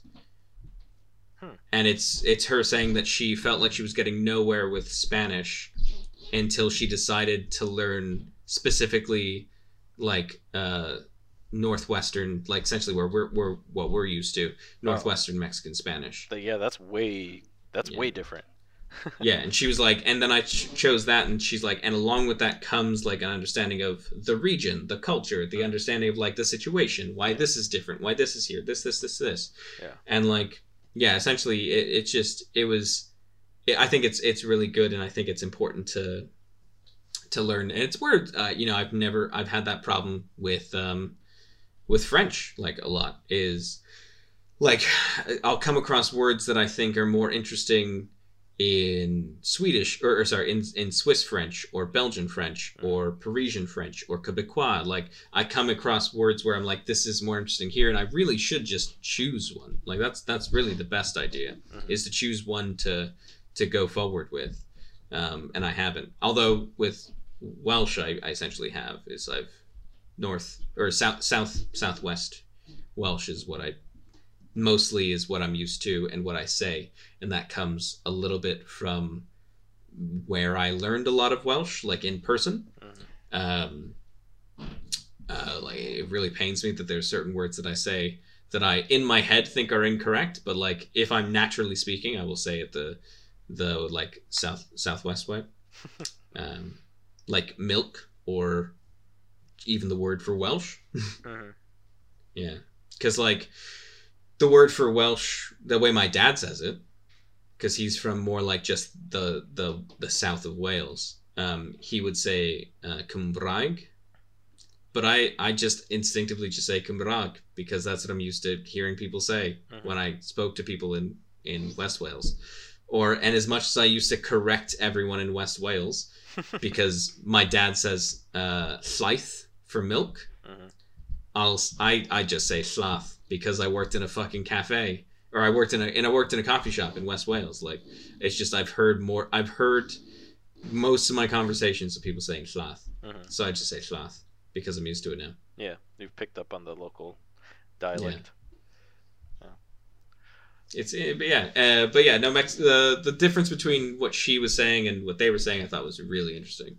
I thought it just brought more character. I'm just happy that it was in the subtitles, really, because obviously that character's in the film anyway. That like dynamic, but I was just really happy with the subtitles because obviously it brought that dynamic into the film. That is, I think that's important. That I wouldn't have been able to appreciate as an English speaker. Yeah, see, I didn't get that in my translation, so I feel a little fucking cheated. You should feel cheated. Back to the shots and everything, though. I thought it was very well shot. I liked all the symbolism too that they had. It was interesting seeing these. Almost like these stages of life that were constantly being showed to us. You know, you had children, you had the marriage, and you had death. You know, you had every character had a tragic backstory.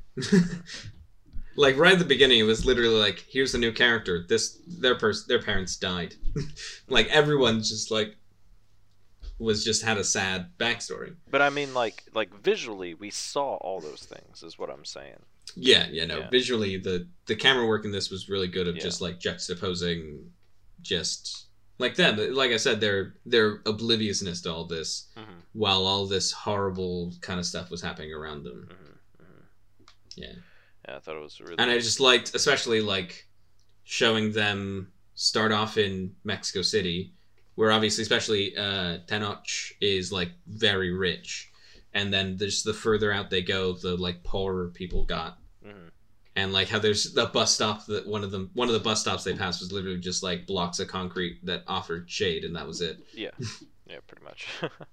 There's some very, very extreme differences in Mexico. I'm curious what your translation was for it, because in the scene where Julio gets out of the car.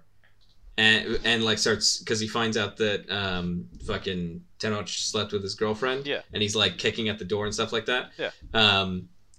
Did he call him white trash, or what did he call him in your subtitle? No, he's calling him hick. They can't say white trash because it's an American translation. Oh yeah, no, my translation said white trash. Nice. Yeah, so yeah, they were like, he was like, "You fucking bitch! You just call me white trash," and I was like, "I mean, you're kind of white, but like in America, you guys aren't called white trash." Honestly, hick makes more sense too. Yeah, hick made more sense. I got to the point of the translation was to, like, we would go, "I know what that is," and like make the association, but hick makes more sense. Yeah, hick makes. I also thought that was an interesting aspect of the film, and it's explored a lot more, I'd say, in Roma. Which, if you haven't seen, is really, really good. Very different from this film in terms of like the camera work stuff that we're talking about. But it's the same director, it's Alfonso Cuarón. Yeah. But that Roma shows a bit more of what I'm about to say. But this movie still had kind of the aspect of like all of the Julio's clearly poor, but he's not as poor as like. Like both of them have very heavy Spanish features, and like all the people who they show who have far more native like Aztec or like like First Nation features. Those people were like working the shittier jobs and doing the shittier things and in far worse conditions. Oh, you're right. Yeah. And I noticed that. I was like, all the people who look native, like Chewie, for example. Yeah, like Chewie. Yeah, Chewie was fucking native, and he just had like a shit job, and like lost his job, even the shit job that he had like later in life. But like they both had really heavy Spaniard features. Yeah, but it's like even more like just look at my family, for example. You met my grandfather. Right? Yeah, look at your family. Yeah, your grandfather has that fucking super conquistador nose. Yeah, definitely. Passed it through so many generations. It ain't going away. Yeah, yeah. Hold on, give me a second. I'm gonna turn the light on in my room. It's fucking dark in here now. All right.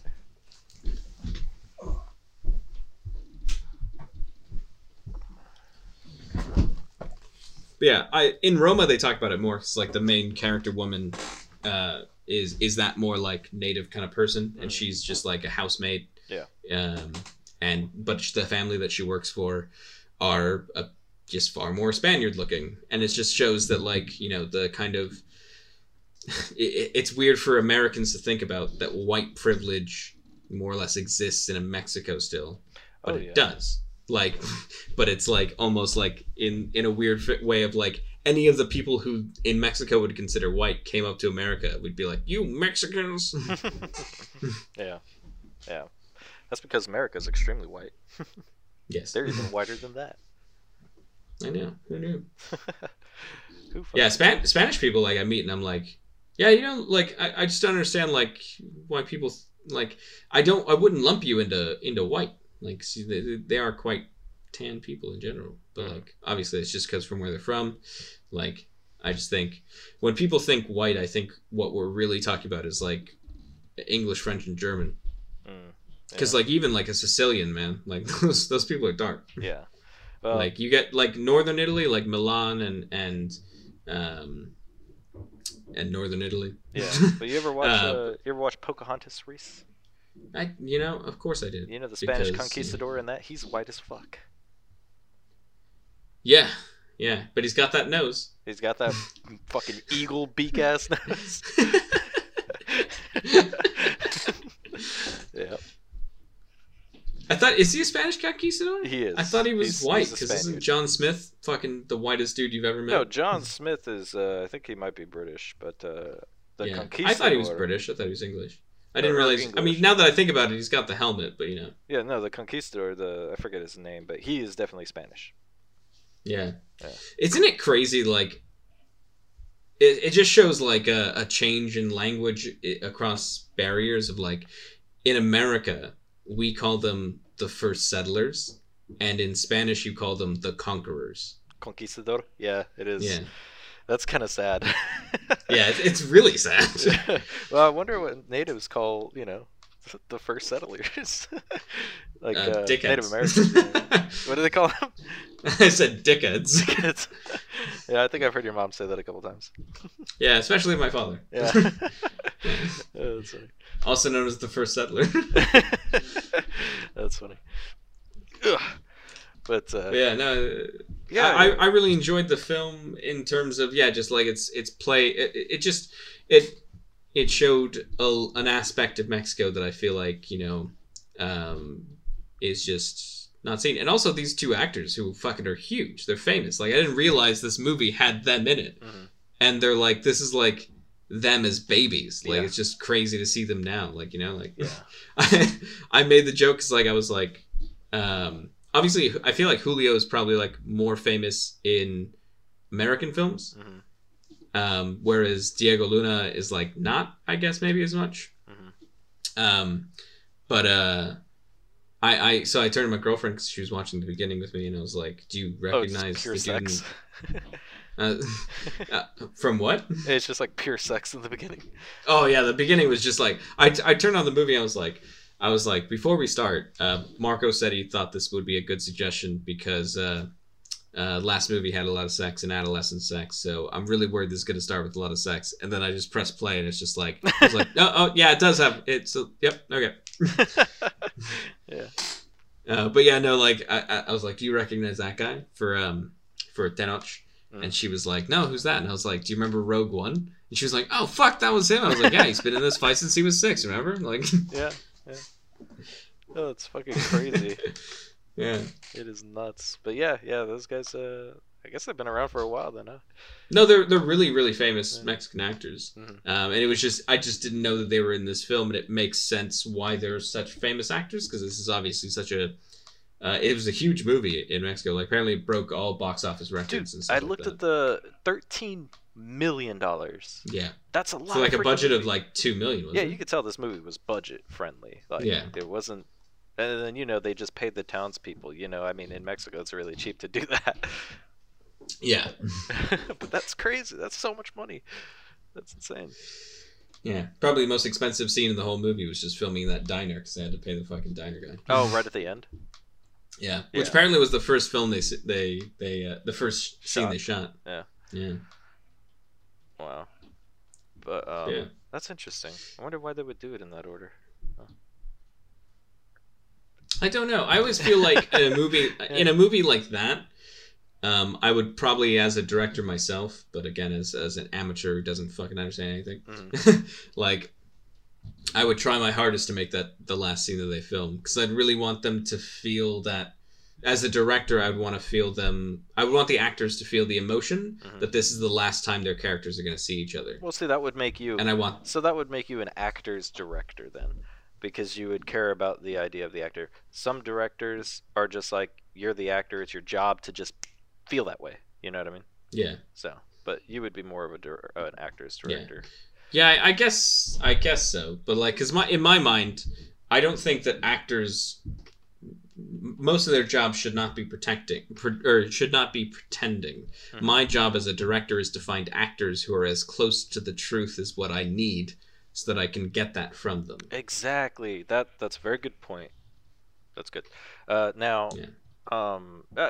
they probably filmed it first because scheduling or some shit like that, you know? Yeah. So of course it's always scheduling. Yeah. It's just like difficult to fucking get the place open. Yeah, Cuarón's like, I want to film this scene last because of blah blah blah blah blah. And the producer's like, that's nice. Well, here's the schedule sheet. Yeah, exactly. And that's not gonna work. Exactly. Yeah. But so let's talk about the other very huge theme about the film now, the sex. Yeah. So what do you think? Yeah. Yeah, I mean, like, I thought it was... I think that...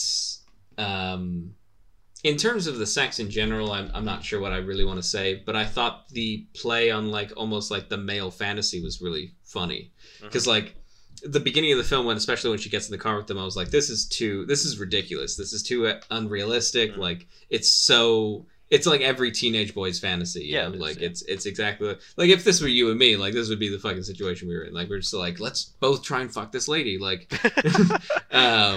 she's 40 years old. Let's do it. Like, let's have a road trip. Let's do it. Like, we would be there, but like, obviously in reality, nothing would happen. Well, that's why when she asked them, they were like denying it hardcore. Yeah. Because like I just liked this. Yeah. Which is why, like, so when she starts sleeping with them, I was like, oh, come on. Like, I was a little bit annoyed because even though I knew it was going to happen, I was like, it just felt kind of like nonsense. And then like the scene where they're by the side of the highway, and she's like, wasn't this the dream? Like, wasn't this your fucking sick fantasy? Like, let's both fuck the old lady while we're, on a country trip. Like, I thought this was what you wanted. Like, what you wanted was this big hyper fantasy of like, like we can convince this lady to go on a road trip with us, and maybe she'll suck our dick. Like, like that. She's like, I don't understand why you're mad when I'm giving you exactly what you expected. And I just thought that was great. Like that scene where it's just like, it does two things where it fulfills that male fantasy, but then shows like the reality of what it would have been with these two like kids, these two adolescent boys who don't realize like, how adult relationships work. Yeah, exactly. And how they both have fucked each other's girlfriends like a bunch of times. Oh my god, dude, that was... I forgot about that entirely. Yeah. Like I said, I watched this movie a long time ago, and it was because I couldn't find porn. I'm just being honest. Yeah. You know what I thought was really stupid? Apparently Diego Luna had to wear a prosthetic penis. Wow. It was one of them. I think it was Diego Luna had to wear a prosthetic penis. And the reason was because his character is circumcised. Yes. So he was circumcised, so they had to give him a penis that was circumcised because he is not. And I was like, just write that one bit of dialogue out, dude. Like, I feel like it's way more expensive to do that. No. Well, I think it was necessary for them to have that dialogue. Because not only is it... I mean, you're talking about life here. You're talking about boyhood almost, like going from adolescence to manhood. And, men obviously don't make fun of each other like that, or they shouldn't. Adolescents do. They find anything that's different about you to pick at it, and that's one thing. The amount a lot of people... I'm going to share some shit on the podcast that I shouldn't. the amount of people in high school, I think maybe you included, who gave me shit for not being circumcised, man. Like, yeah. And that's obviously not a conversation, like you said. That's not a conversation I have now. But exactly. Like, in high school, fuck me, that was a long conversation. Dude, I think I was just, I don't know. If I wasn't a bit more of an asshole back then, so I'm sorry if I ever did give you shit about it. And you're right, I probably did. But just because it's like, it's like I said, we just find anything that's different about people and just fucking pick away at it because we all had it done to us, and it's just different things that we each have it done for us about. So, and I think that was necessary in this to kind of like show that they were, still just fucking, insecurity is such a huge part of this movie. Because by the end of it, like, they don't care, and they in fact their bond was very strong, and in fact it was really sad that what happened afterwards where they just stopped talking to each other.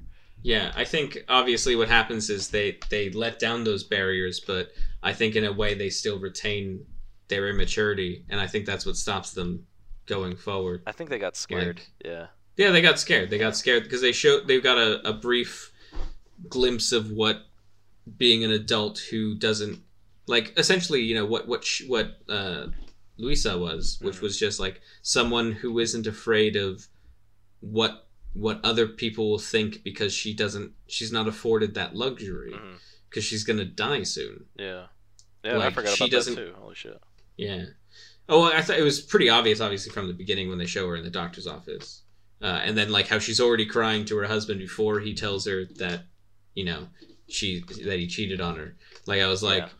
Oh, she's going to tell him that she's really sick, and then he just decides to drop this shell on her. So she just goes, well, fuck it. Like, just leaves.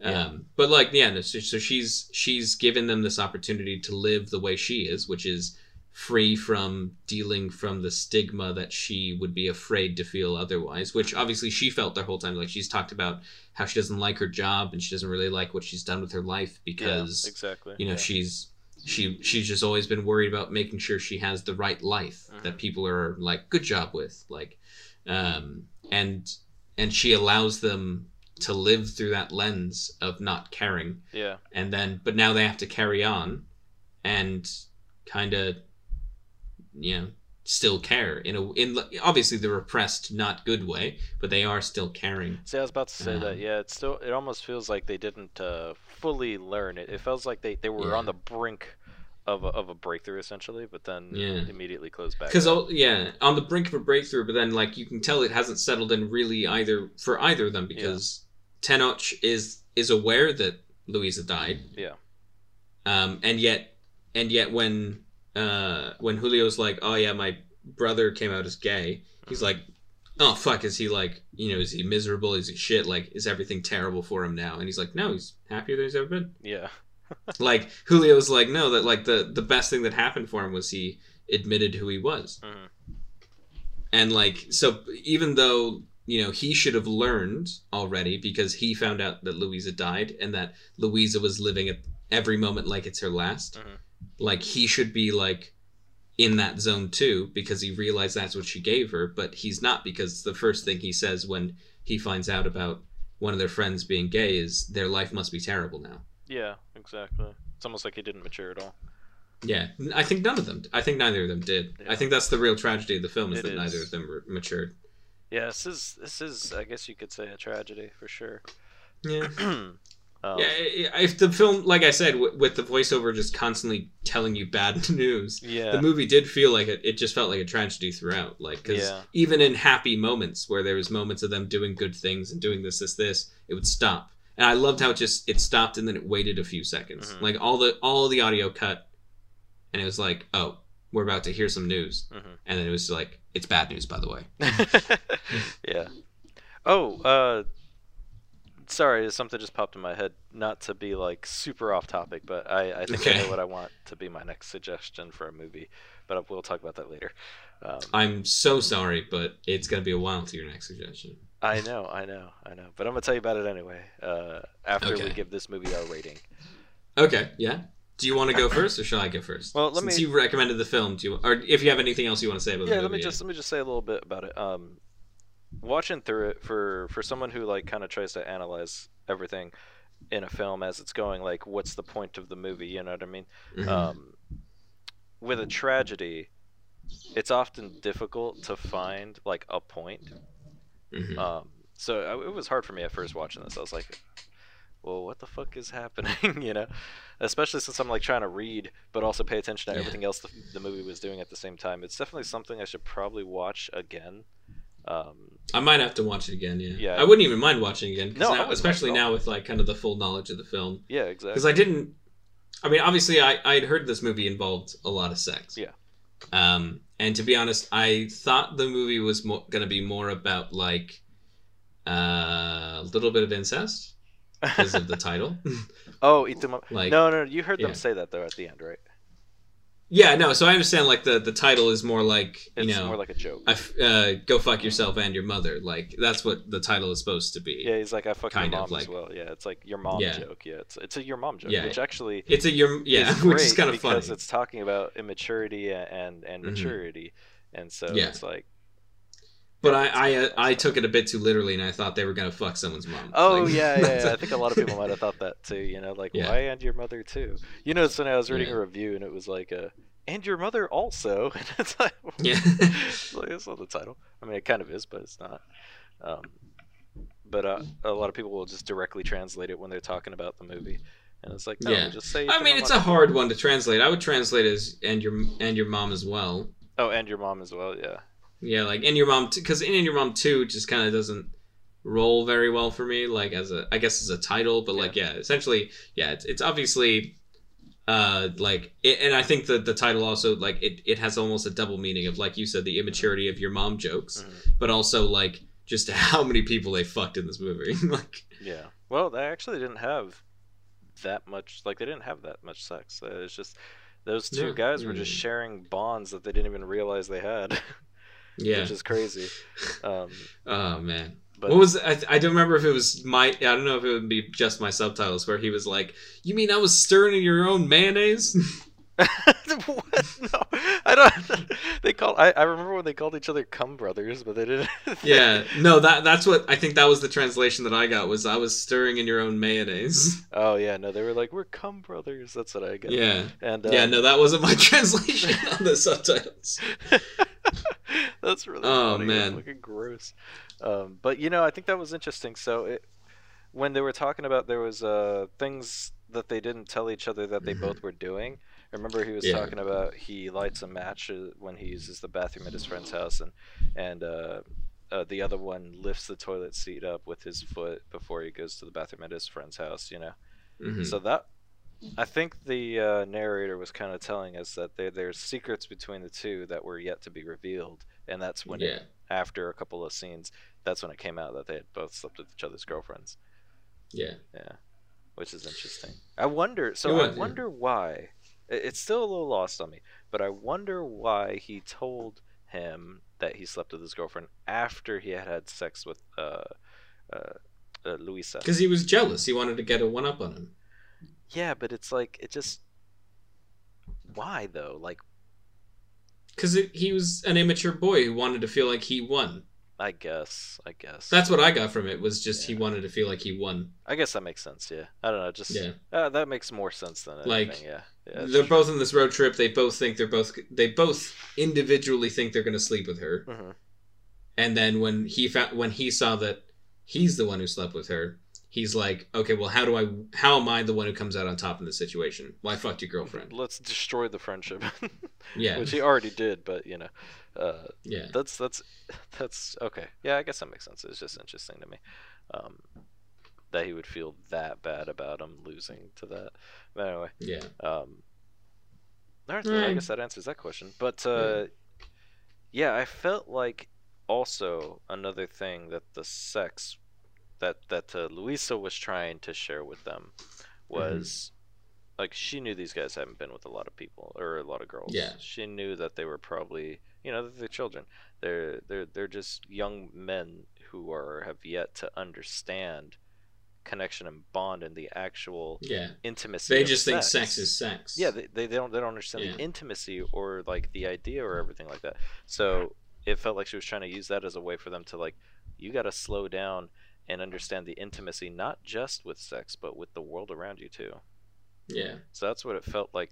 Like, yeah, it wasn't just like a gratuitous amount of sex. It didn't feel like overkill either, which I liked about it. It didn't really feel like overkill to me. So I thought that was good, because some movies tend to be gratuitous. I was kind of worried that the last scene was going to go for a while. You know, it was going to be gratuitous. Oh. And then when it just kind of cut away from her sucking both of them off and like them making out, I was like, oh, that's exactly what I needed from that scene. Like, it gave me everything important that I needed, which is that they kind of finally overcame their own boundaries and like are in this position where they're willing to realize that they instead of hiding their own experience from each other, they can share the experience together in a sense. Like and then it cut there. I was like, okay, well that's all I need to see. That's all I needed to get from the scene. I didn't need to see the rest of the fucking, because the rest of the fucking would have been gratuitous. Yeah, it would have been pointless. It would have been essentially porn. Yeah. But yeah, so I thought it was a really good amount. And it was a good amount of sex. Yeah, very good amount. Yeah. Yeah. But so I thought that was the overall point and idea of how she used sex in it, and sex in the movie is used in general. Because like I said, it was an important theme, and I feel like it is a theme that kind of ties everything together. Because, you know, we're talking about immaturity and maturity, and we're talking about the world around them and the events that are going on and how they're just oblivious and kind of just ignorant of it all. And the sex is almost like showing them not to be that, or it's like she's trying to tell them these things in sex. Because she never tells them like directly. She's never direct with what she tells them.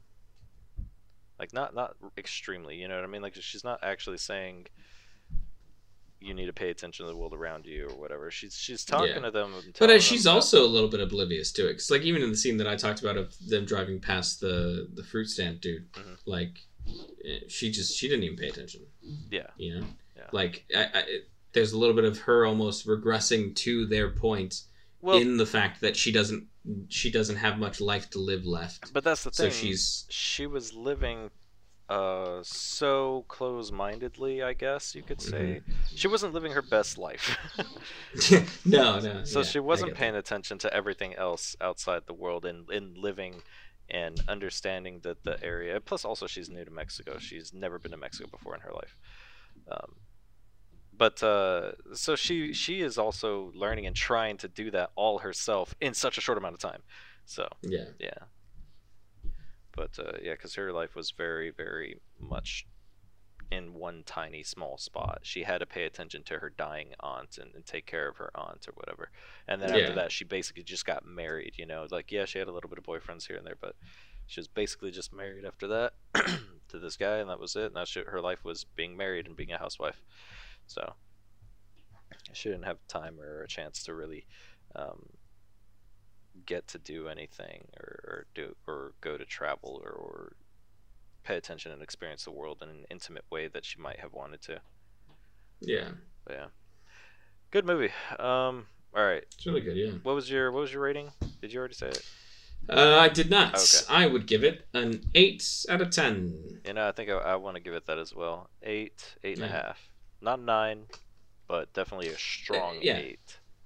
And I don't think that 8 is like, it's not that there's things wrong in the film that I don't like that bring the score down. It's just more of like, obviously when you get, I'd say an 8 is a movie that it really impresses me and goes above and beyond, but there's still areas not where I think that could have been better, but like obviously it's just not as good as other movies that I can think of that would be a 9 or a 10. Yeah, for me, I don't know. I guess it all has to go about feeling in terms of my rating for these movies, because this movie was. I might give it a better review later on because it was so. I would say intellectually taxing on me to watch it due to the fact that I'm like hearing a different language. I'm reading translation. I'm hearing the differences between the two. I'm seeing, it was just a lot of stuff to take in. Hearing the differences between the two is a little bit frustrating, to be honest. So it's like I picked that up a few things that they said, like the two dudes that they were saying, where I was like, it's not really matching what they're saying, but But I've just kind of grown used to it, I guess. Yeah. I'm even watching a show right now that's like a huge. It's just a huge problem in that show. Yeah. Because it's a French TV show, which is fucking hilarious. I'll be honest, but I won't talk about that right now. Yeah. Dude, you know what I hate? So, what? I'll watch a anime, right?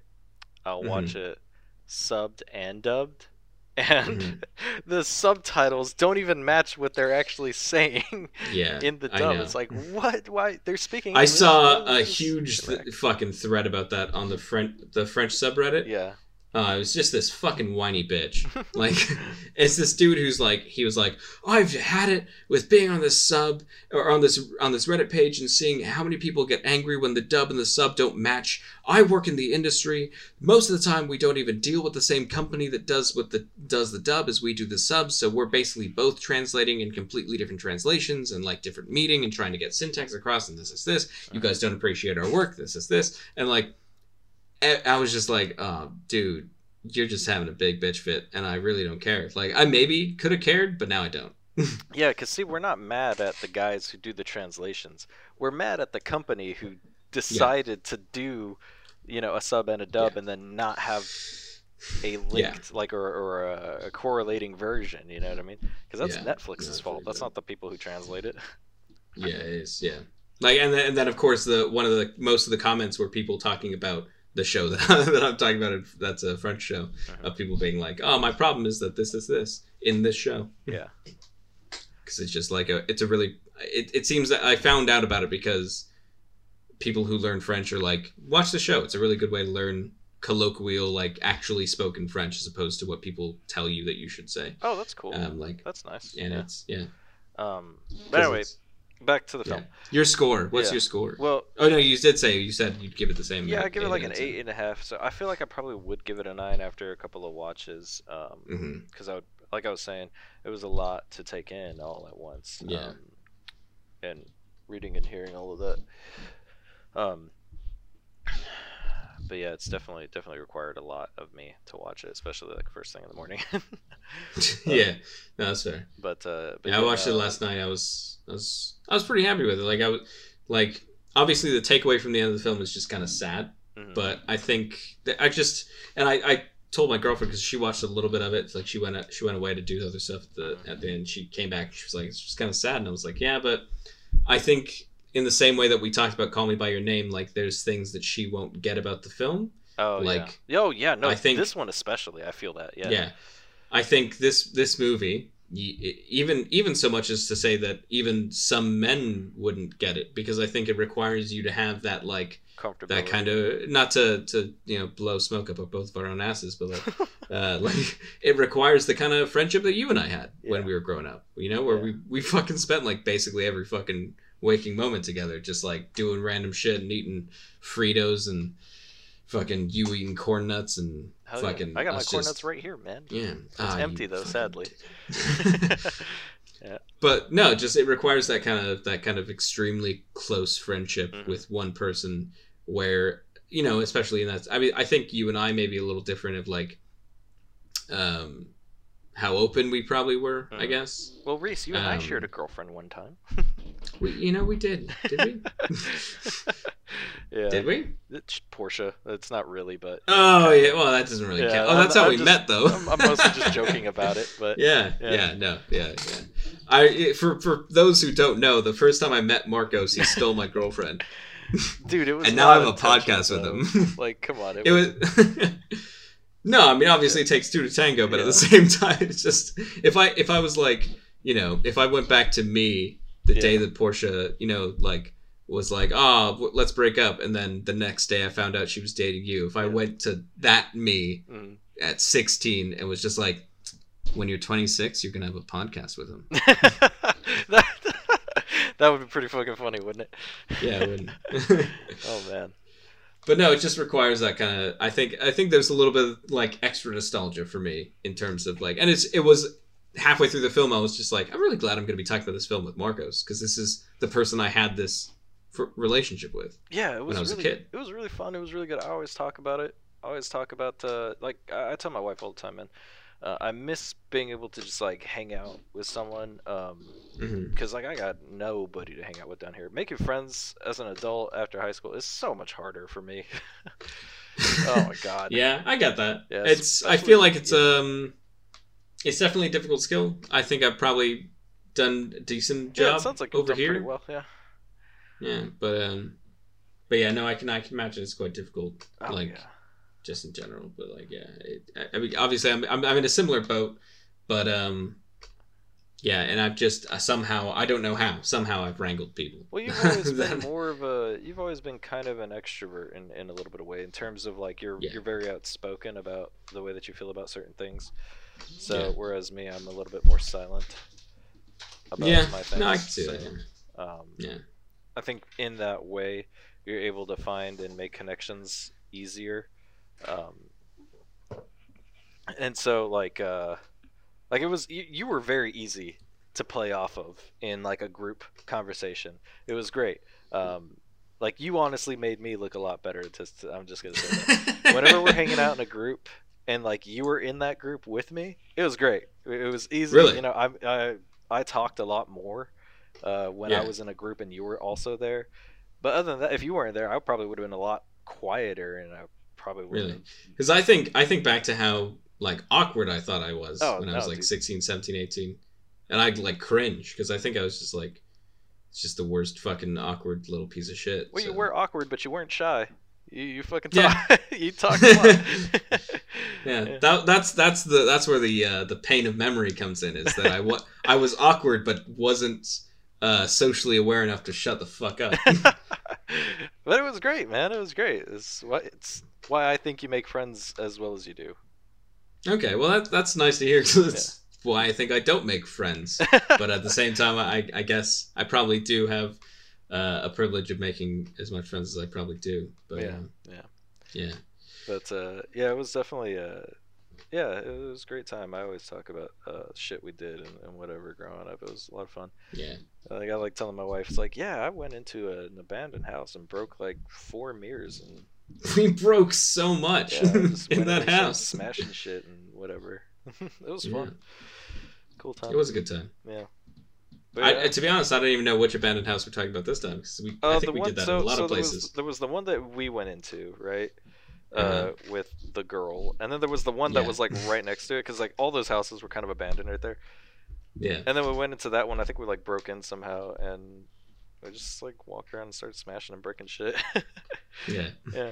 Well, I'll edit this part out if you don't want it in. But I told my girlfriend, I was like, oh, this movie just really reminds me of like my childhood with Marcos, and she was like, yeah, did you and Marcos like make out? And I was like, yeah, but no, we didn't do that, but we both got hand jobs from the same girl at like the same time. So yeah, we never. And she was like, out, though, yeah, no, we didn't make out, but like, And I was like, I told her, I was like, yeah, we referred to it as children as the almost threesome. Oh yeah, we did. I forgot about that. Yeah, that's really funny. The almost threesome. I forgot about the that. Almost threesome. Like it was kind of funny. It's like, we got to the end of this movie, and I was just kind of like, even at the beginning, just like I was like, this is so much of my relationship with Marcos. And then like when we were 17, 18, and then like it got to the last scene, I was like, and then my girlfriend was like, was that your relationship with Marcos? I was like, well, I mean, we were close. Like we didn't kiss. We're almost there. Let's just say we did wake up one morning and Reese was hugging me. I was using it as a comfy pillow. That was funny, dude. You were so comfy, and I was like, what the fuck? I just had like this weird like dream of you being like just shoving me, and me being like, that's weird. Why are you being so aggressive? That's hilarious. Why are you being so aggressive? For context for people, it was like one of the few last weeks of Marcos and I both being in LA. Yeah. So I was about to move to Wales. You were about to ship off to the army, and like just before I left, so Marcos was staying over at my house quite a bit, and just before I had an air mattress, but like a week before I was due to leave, my cat fucking jumped down from the windowsill onto the air mattress, fucking full claws out, and just ripped all the air mattress apart. So it just had no air in it. So then ended up being both of us sleeping on the floor. but I move around when I sleep. Like a lot. Yeah, like a lot. So I made it from one side of the room to the other and like grabbed Marcos's like full mid like section and just like used it as a pillow. And then I woke up to him waking up being like, what the fuck is happening? Yeah, it was funny. I pushed you, but I went back to sleep afterwards. It wasn't that big of a deal. Yeah. Yeah, no, it wasn't like you were like awake and couldn't go back to sleep. Like, what the fuck was Reese? Yeah, like you were just like, you just like woke up being like, because I probably obviously like pulled you a bit, probably doing it. And you were like, what the fuck? And you like pushed me away because like, you're not a pillow. Yeah. And then I just like crawled back to my corner being like, why is Marco so aggressive? That's funny. Yeah. It was great times, man. Yeah, it was. It's good times. I do. God, I gotta make a friend or something, man, because I gotta hang out with someone. I gotta hang out with someone, man. It was a lot of fun. Because, you know, I mean, I do a lot of the stuff that I normally like to do with my wife. But there's that other aspect of having like a guy friend that is just different. Yeah. Because I bet you don't, shove her away when she uses you as a pillow. Exactly. Like, I feel all cozy. I let her listen. My wife's 5'10". I don't mind when she's the big spoon, and I'll be the little spoon. It's cool. It's comfy. I get why chicks like it. Yeah, it's comfy. Yeah. But no, I get what you're saying. I definitely, When we can travel, I'll come over there. Oh, dude. Or you come over here. We'll pick a place and we'll go there because Georgia's not that great. So Disney World, we can go to Disney World. I'm not fucking stepping foot in Florida, man. You don't want to go to Disney World, dude? Here's what would happen. I'd meet you at your place. You'd get in the car and you'd be driving down the freeway. And the second you'd hit the border to like Florida, like you'd look over and I'm gone. I'm like not in the car next to you, and like you'd look in the rearview mirror and I'm just like stuck at the border of Georgia because like my body just won't let me go to Florida. You will not be a Florida man. No, I will not be a Florida man. Damn, dude. It's only like 6 hours away. It's about the same distance that Vegas was from, like Monrovia. What? Vegas is 3 hours away. Is it only 3? I thought it was like 6.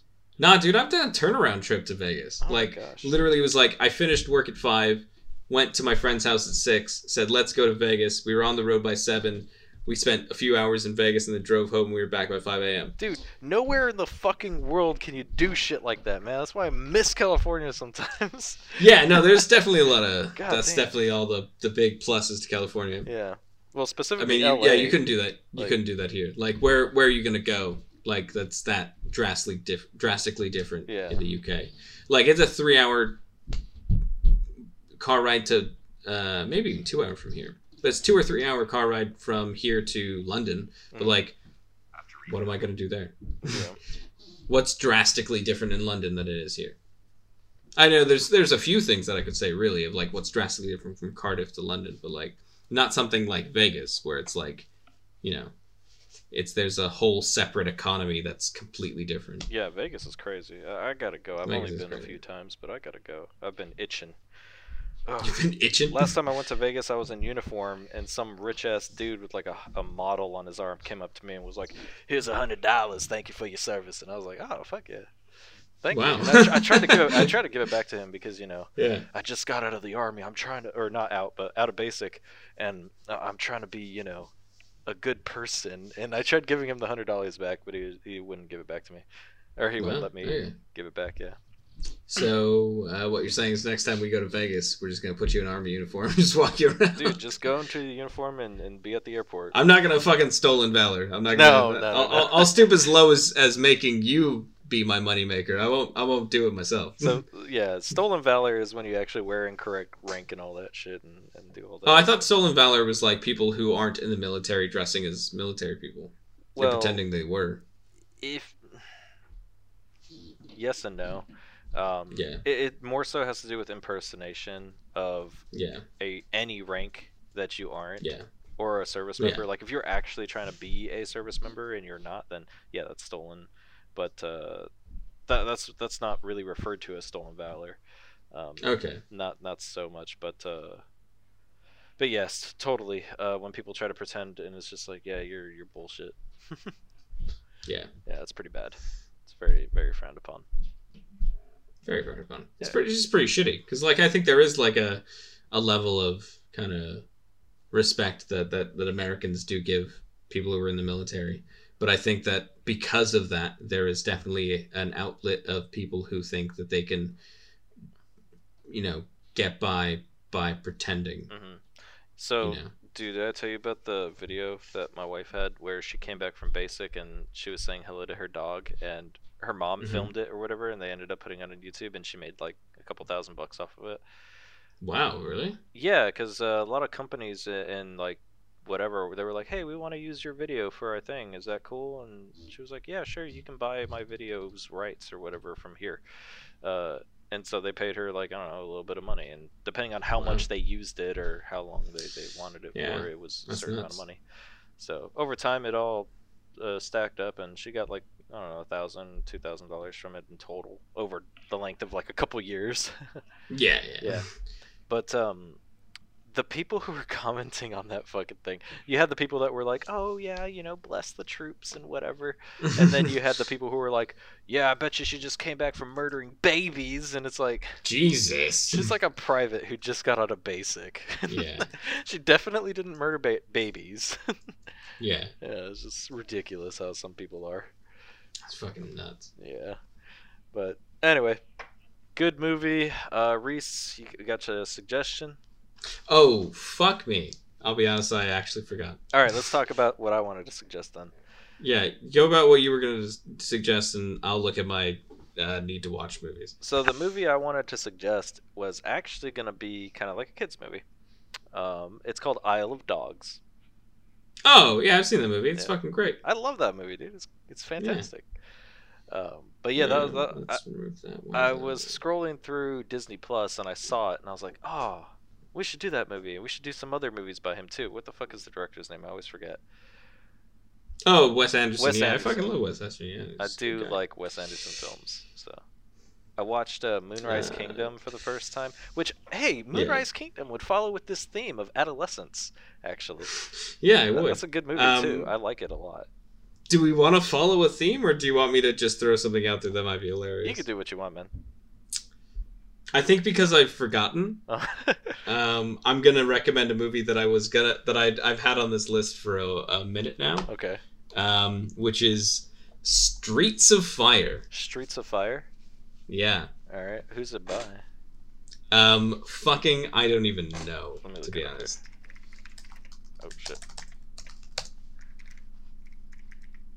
Sorry if my mechanical keyboard's loud It's by shit. Oh my god, Walter Reese, what the Hill. fuck is... Look at that. Look at that fucking poster. Yeah, so dude, do you want to know what that looks exactly like Proto Men, like their poster that they have. So you know what's really funny? What? Do you want to know why we're going to watch this film? Oh god, why? Most of the music and most of the second album from the Proto Men is based and inspired by this movie. Dude, I fucking called it. Yeah. Wow, that's awesome. So yeah, they stole the poster, obviously, for the album Act 2 by the Proto Men. Yeah. And yeah, Streets of Fire they said that this movie is what inspired like the music for that album. 1984. Like the tone of that album. Yeah, a 1984 American neo-noir rock musical film. I am so down for this. Holy shit. Yeah. The production budget was $14.5 million. That's how much Itu Mama. Which I don't know what they spent that on, because honestly the like set for the city that they live in is like literally it just looks like fucking they were building the set for Batman 89 5 years early. And they were like, hey, can we just use this one street? And they're like, yeah, you can use this one street. So there's like a scene where he's driving, but he's clearly just like making U-turns like every 5 seconds because he's like running out of space to drive on. Have you seen this movie already? I have seen it already, and honestly, it's a fucking treat. It's I can't wait. I can't wait for you to see it. No, I'm happy. I want to see this. We've been watching a little bit of serious movies. I'm down. Let's watch something ridiculous, because the next one we're gonna watch after that. So that's where you're gonna miss a movie. Is the next one? The next suggestion after that is Dave's suggestion, Inherent Vice, which will then have him on for the next week. Nice. And then you'll get it. And then you'll get your suggestion. Okay, sounds good. But dude, I am hyped for this. Budget 14.5, box office 8.1. Hell yeah. It's not. I won't spoil anything. I won't say anything about the movie, and we'll talk about it more next week. All right, that sounds good. It's a treat. Let's do it. That sounds fantastic. All right, man. All right. Let's end this show, I guess, huh? Yeah. All right. Well, you guys want to stay up to date with us? Next film Streets is of Fire. Streets of Fire. Yeah. Starring Michael Paré, who has done nothing else since this movie. And but like a shit ton of other people, which I won't spoil for you, because there's just people in this movie that you'd go, why are you here? Oh, yeah. So I will say this though, about Y Tu Mamá También as a closing for the film. I've seen quite a few coming of age, sexually charged movies, such as Kids, for example. Have you seen Kids? Yeah. I know about Kids, but I've not seen it. Yeah, that one's interesting, and I've seen a couple other ones. You know what I mean?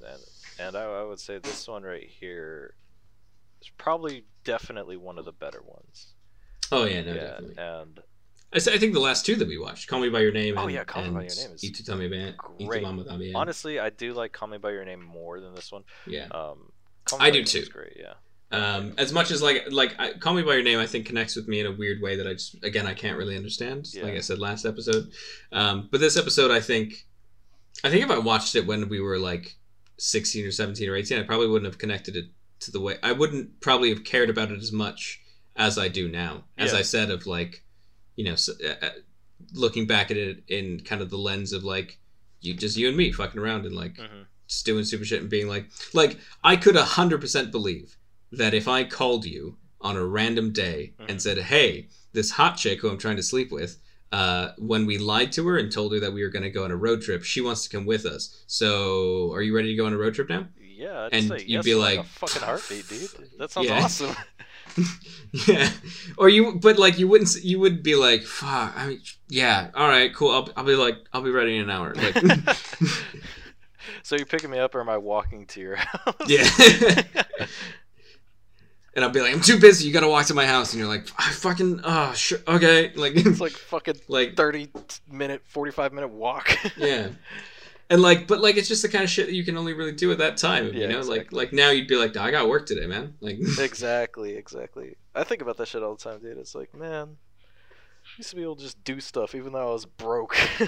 Yeah, I know. There's a lot of shit that I used to be able. We used to do so much with no money. Right. I think about that all the time. When did that go away? Like, how did? Clearly, there's still a way to do that. Dude, that's what I think about all the time. It's just like, I make so much more money now and do so much less. My allowance was $20 a month. Dude, how did I do any? Like, fuck me. Like, if I was like, hey, you can go out, but you can only spend 20 quid, I'd be like, what do you want me to have? Like, the worst night of my life? Like, yeah. Oh, and make that last a month. Yeah, make that last a month. By the way, of all the times that you want to go out, I'm like, cool. And immediately with that $20, I'd go get a Slurpee from or a slushie from 7-Eleven. Yeah. And that's like, a fourth of that already. Mm-hmm. It's just. I think I would recycle and then take coins into the Coinstar or something. Yeah, and I used to do that with recycling. Yeah. Occasionally, I'd ask my grandmother for $20, but it was not very often at all. Dude, what's funny is recycling centers are not a thing here. What? I tell people all the time, a lot of my allowance when I was a kid was I would take bottles and cans and stuff like that and then take them to the recycling center and they'd give me money for it. And they're like, and I get the concept that they're like, that shouldn't be, you shouldn't get money for doing that. That should be your civic duty. Yeah. You should be recycling. Mm-hmm. And I was like, yeah, but it's kind of just a good system because it incentivizes people to do it. Plus, you can get kids to do it, and it's just pocket money for them to fuck around with. Yeah, I think it's great, Yeah. I think it's good too. But anyhow, we should probably stop the podcast at some point. But yeah. I think this movie, we both clearly really enjoyed it. Like you said, I enjoyed Call Me By Your Name more. Mm-hmm. But not because this movie's worse, just because there's just things about the Call Me By Your Name that I enjoy more. Yeah, but I'm glad that these have just been the two films that we watched because I think they've just been really interesting for us to talk about. Yeah, they really have been. Yeah. This movie is something that I've seen in the past a couple times and never really understood it on a level like you said. I feel more for it now than I did probably my original time because, like I said, I was just trying to find something to jerk off to. But somehow still absorbed a little bit of the film while trying to. Like, the camera work is so good in this movie. Right. I really feel engrossed in the situation. It's like, wow, there's a lot less sex than I thought there was going to be in this, but all right, we're watching the whole thing now. And I did by myself at like 13. Jesus. Yeah, I was young. Anyway. Yeah. All right. Yeah. That was our show. What episode was this? 15, 16, maybe? Oh, really? I thought we were in the 20s. I guess, yeah. No, we're not there yet. Yeah. Well, episode 15, 16, maybe. 15, 16, maybe. 16. It's episode 16. Woo. All right. Bye.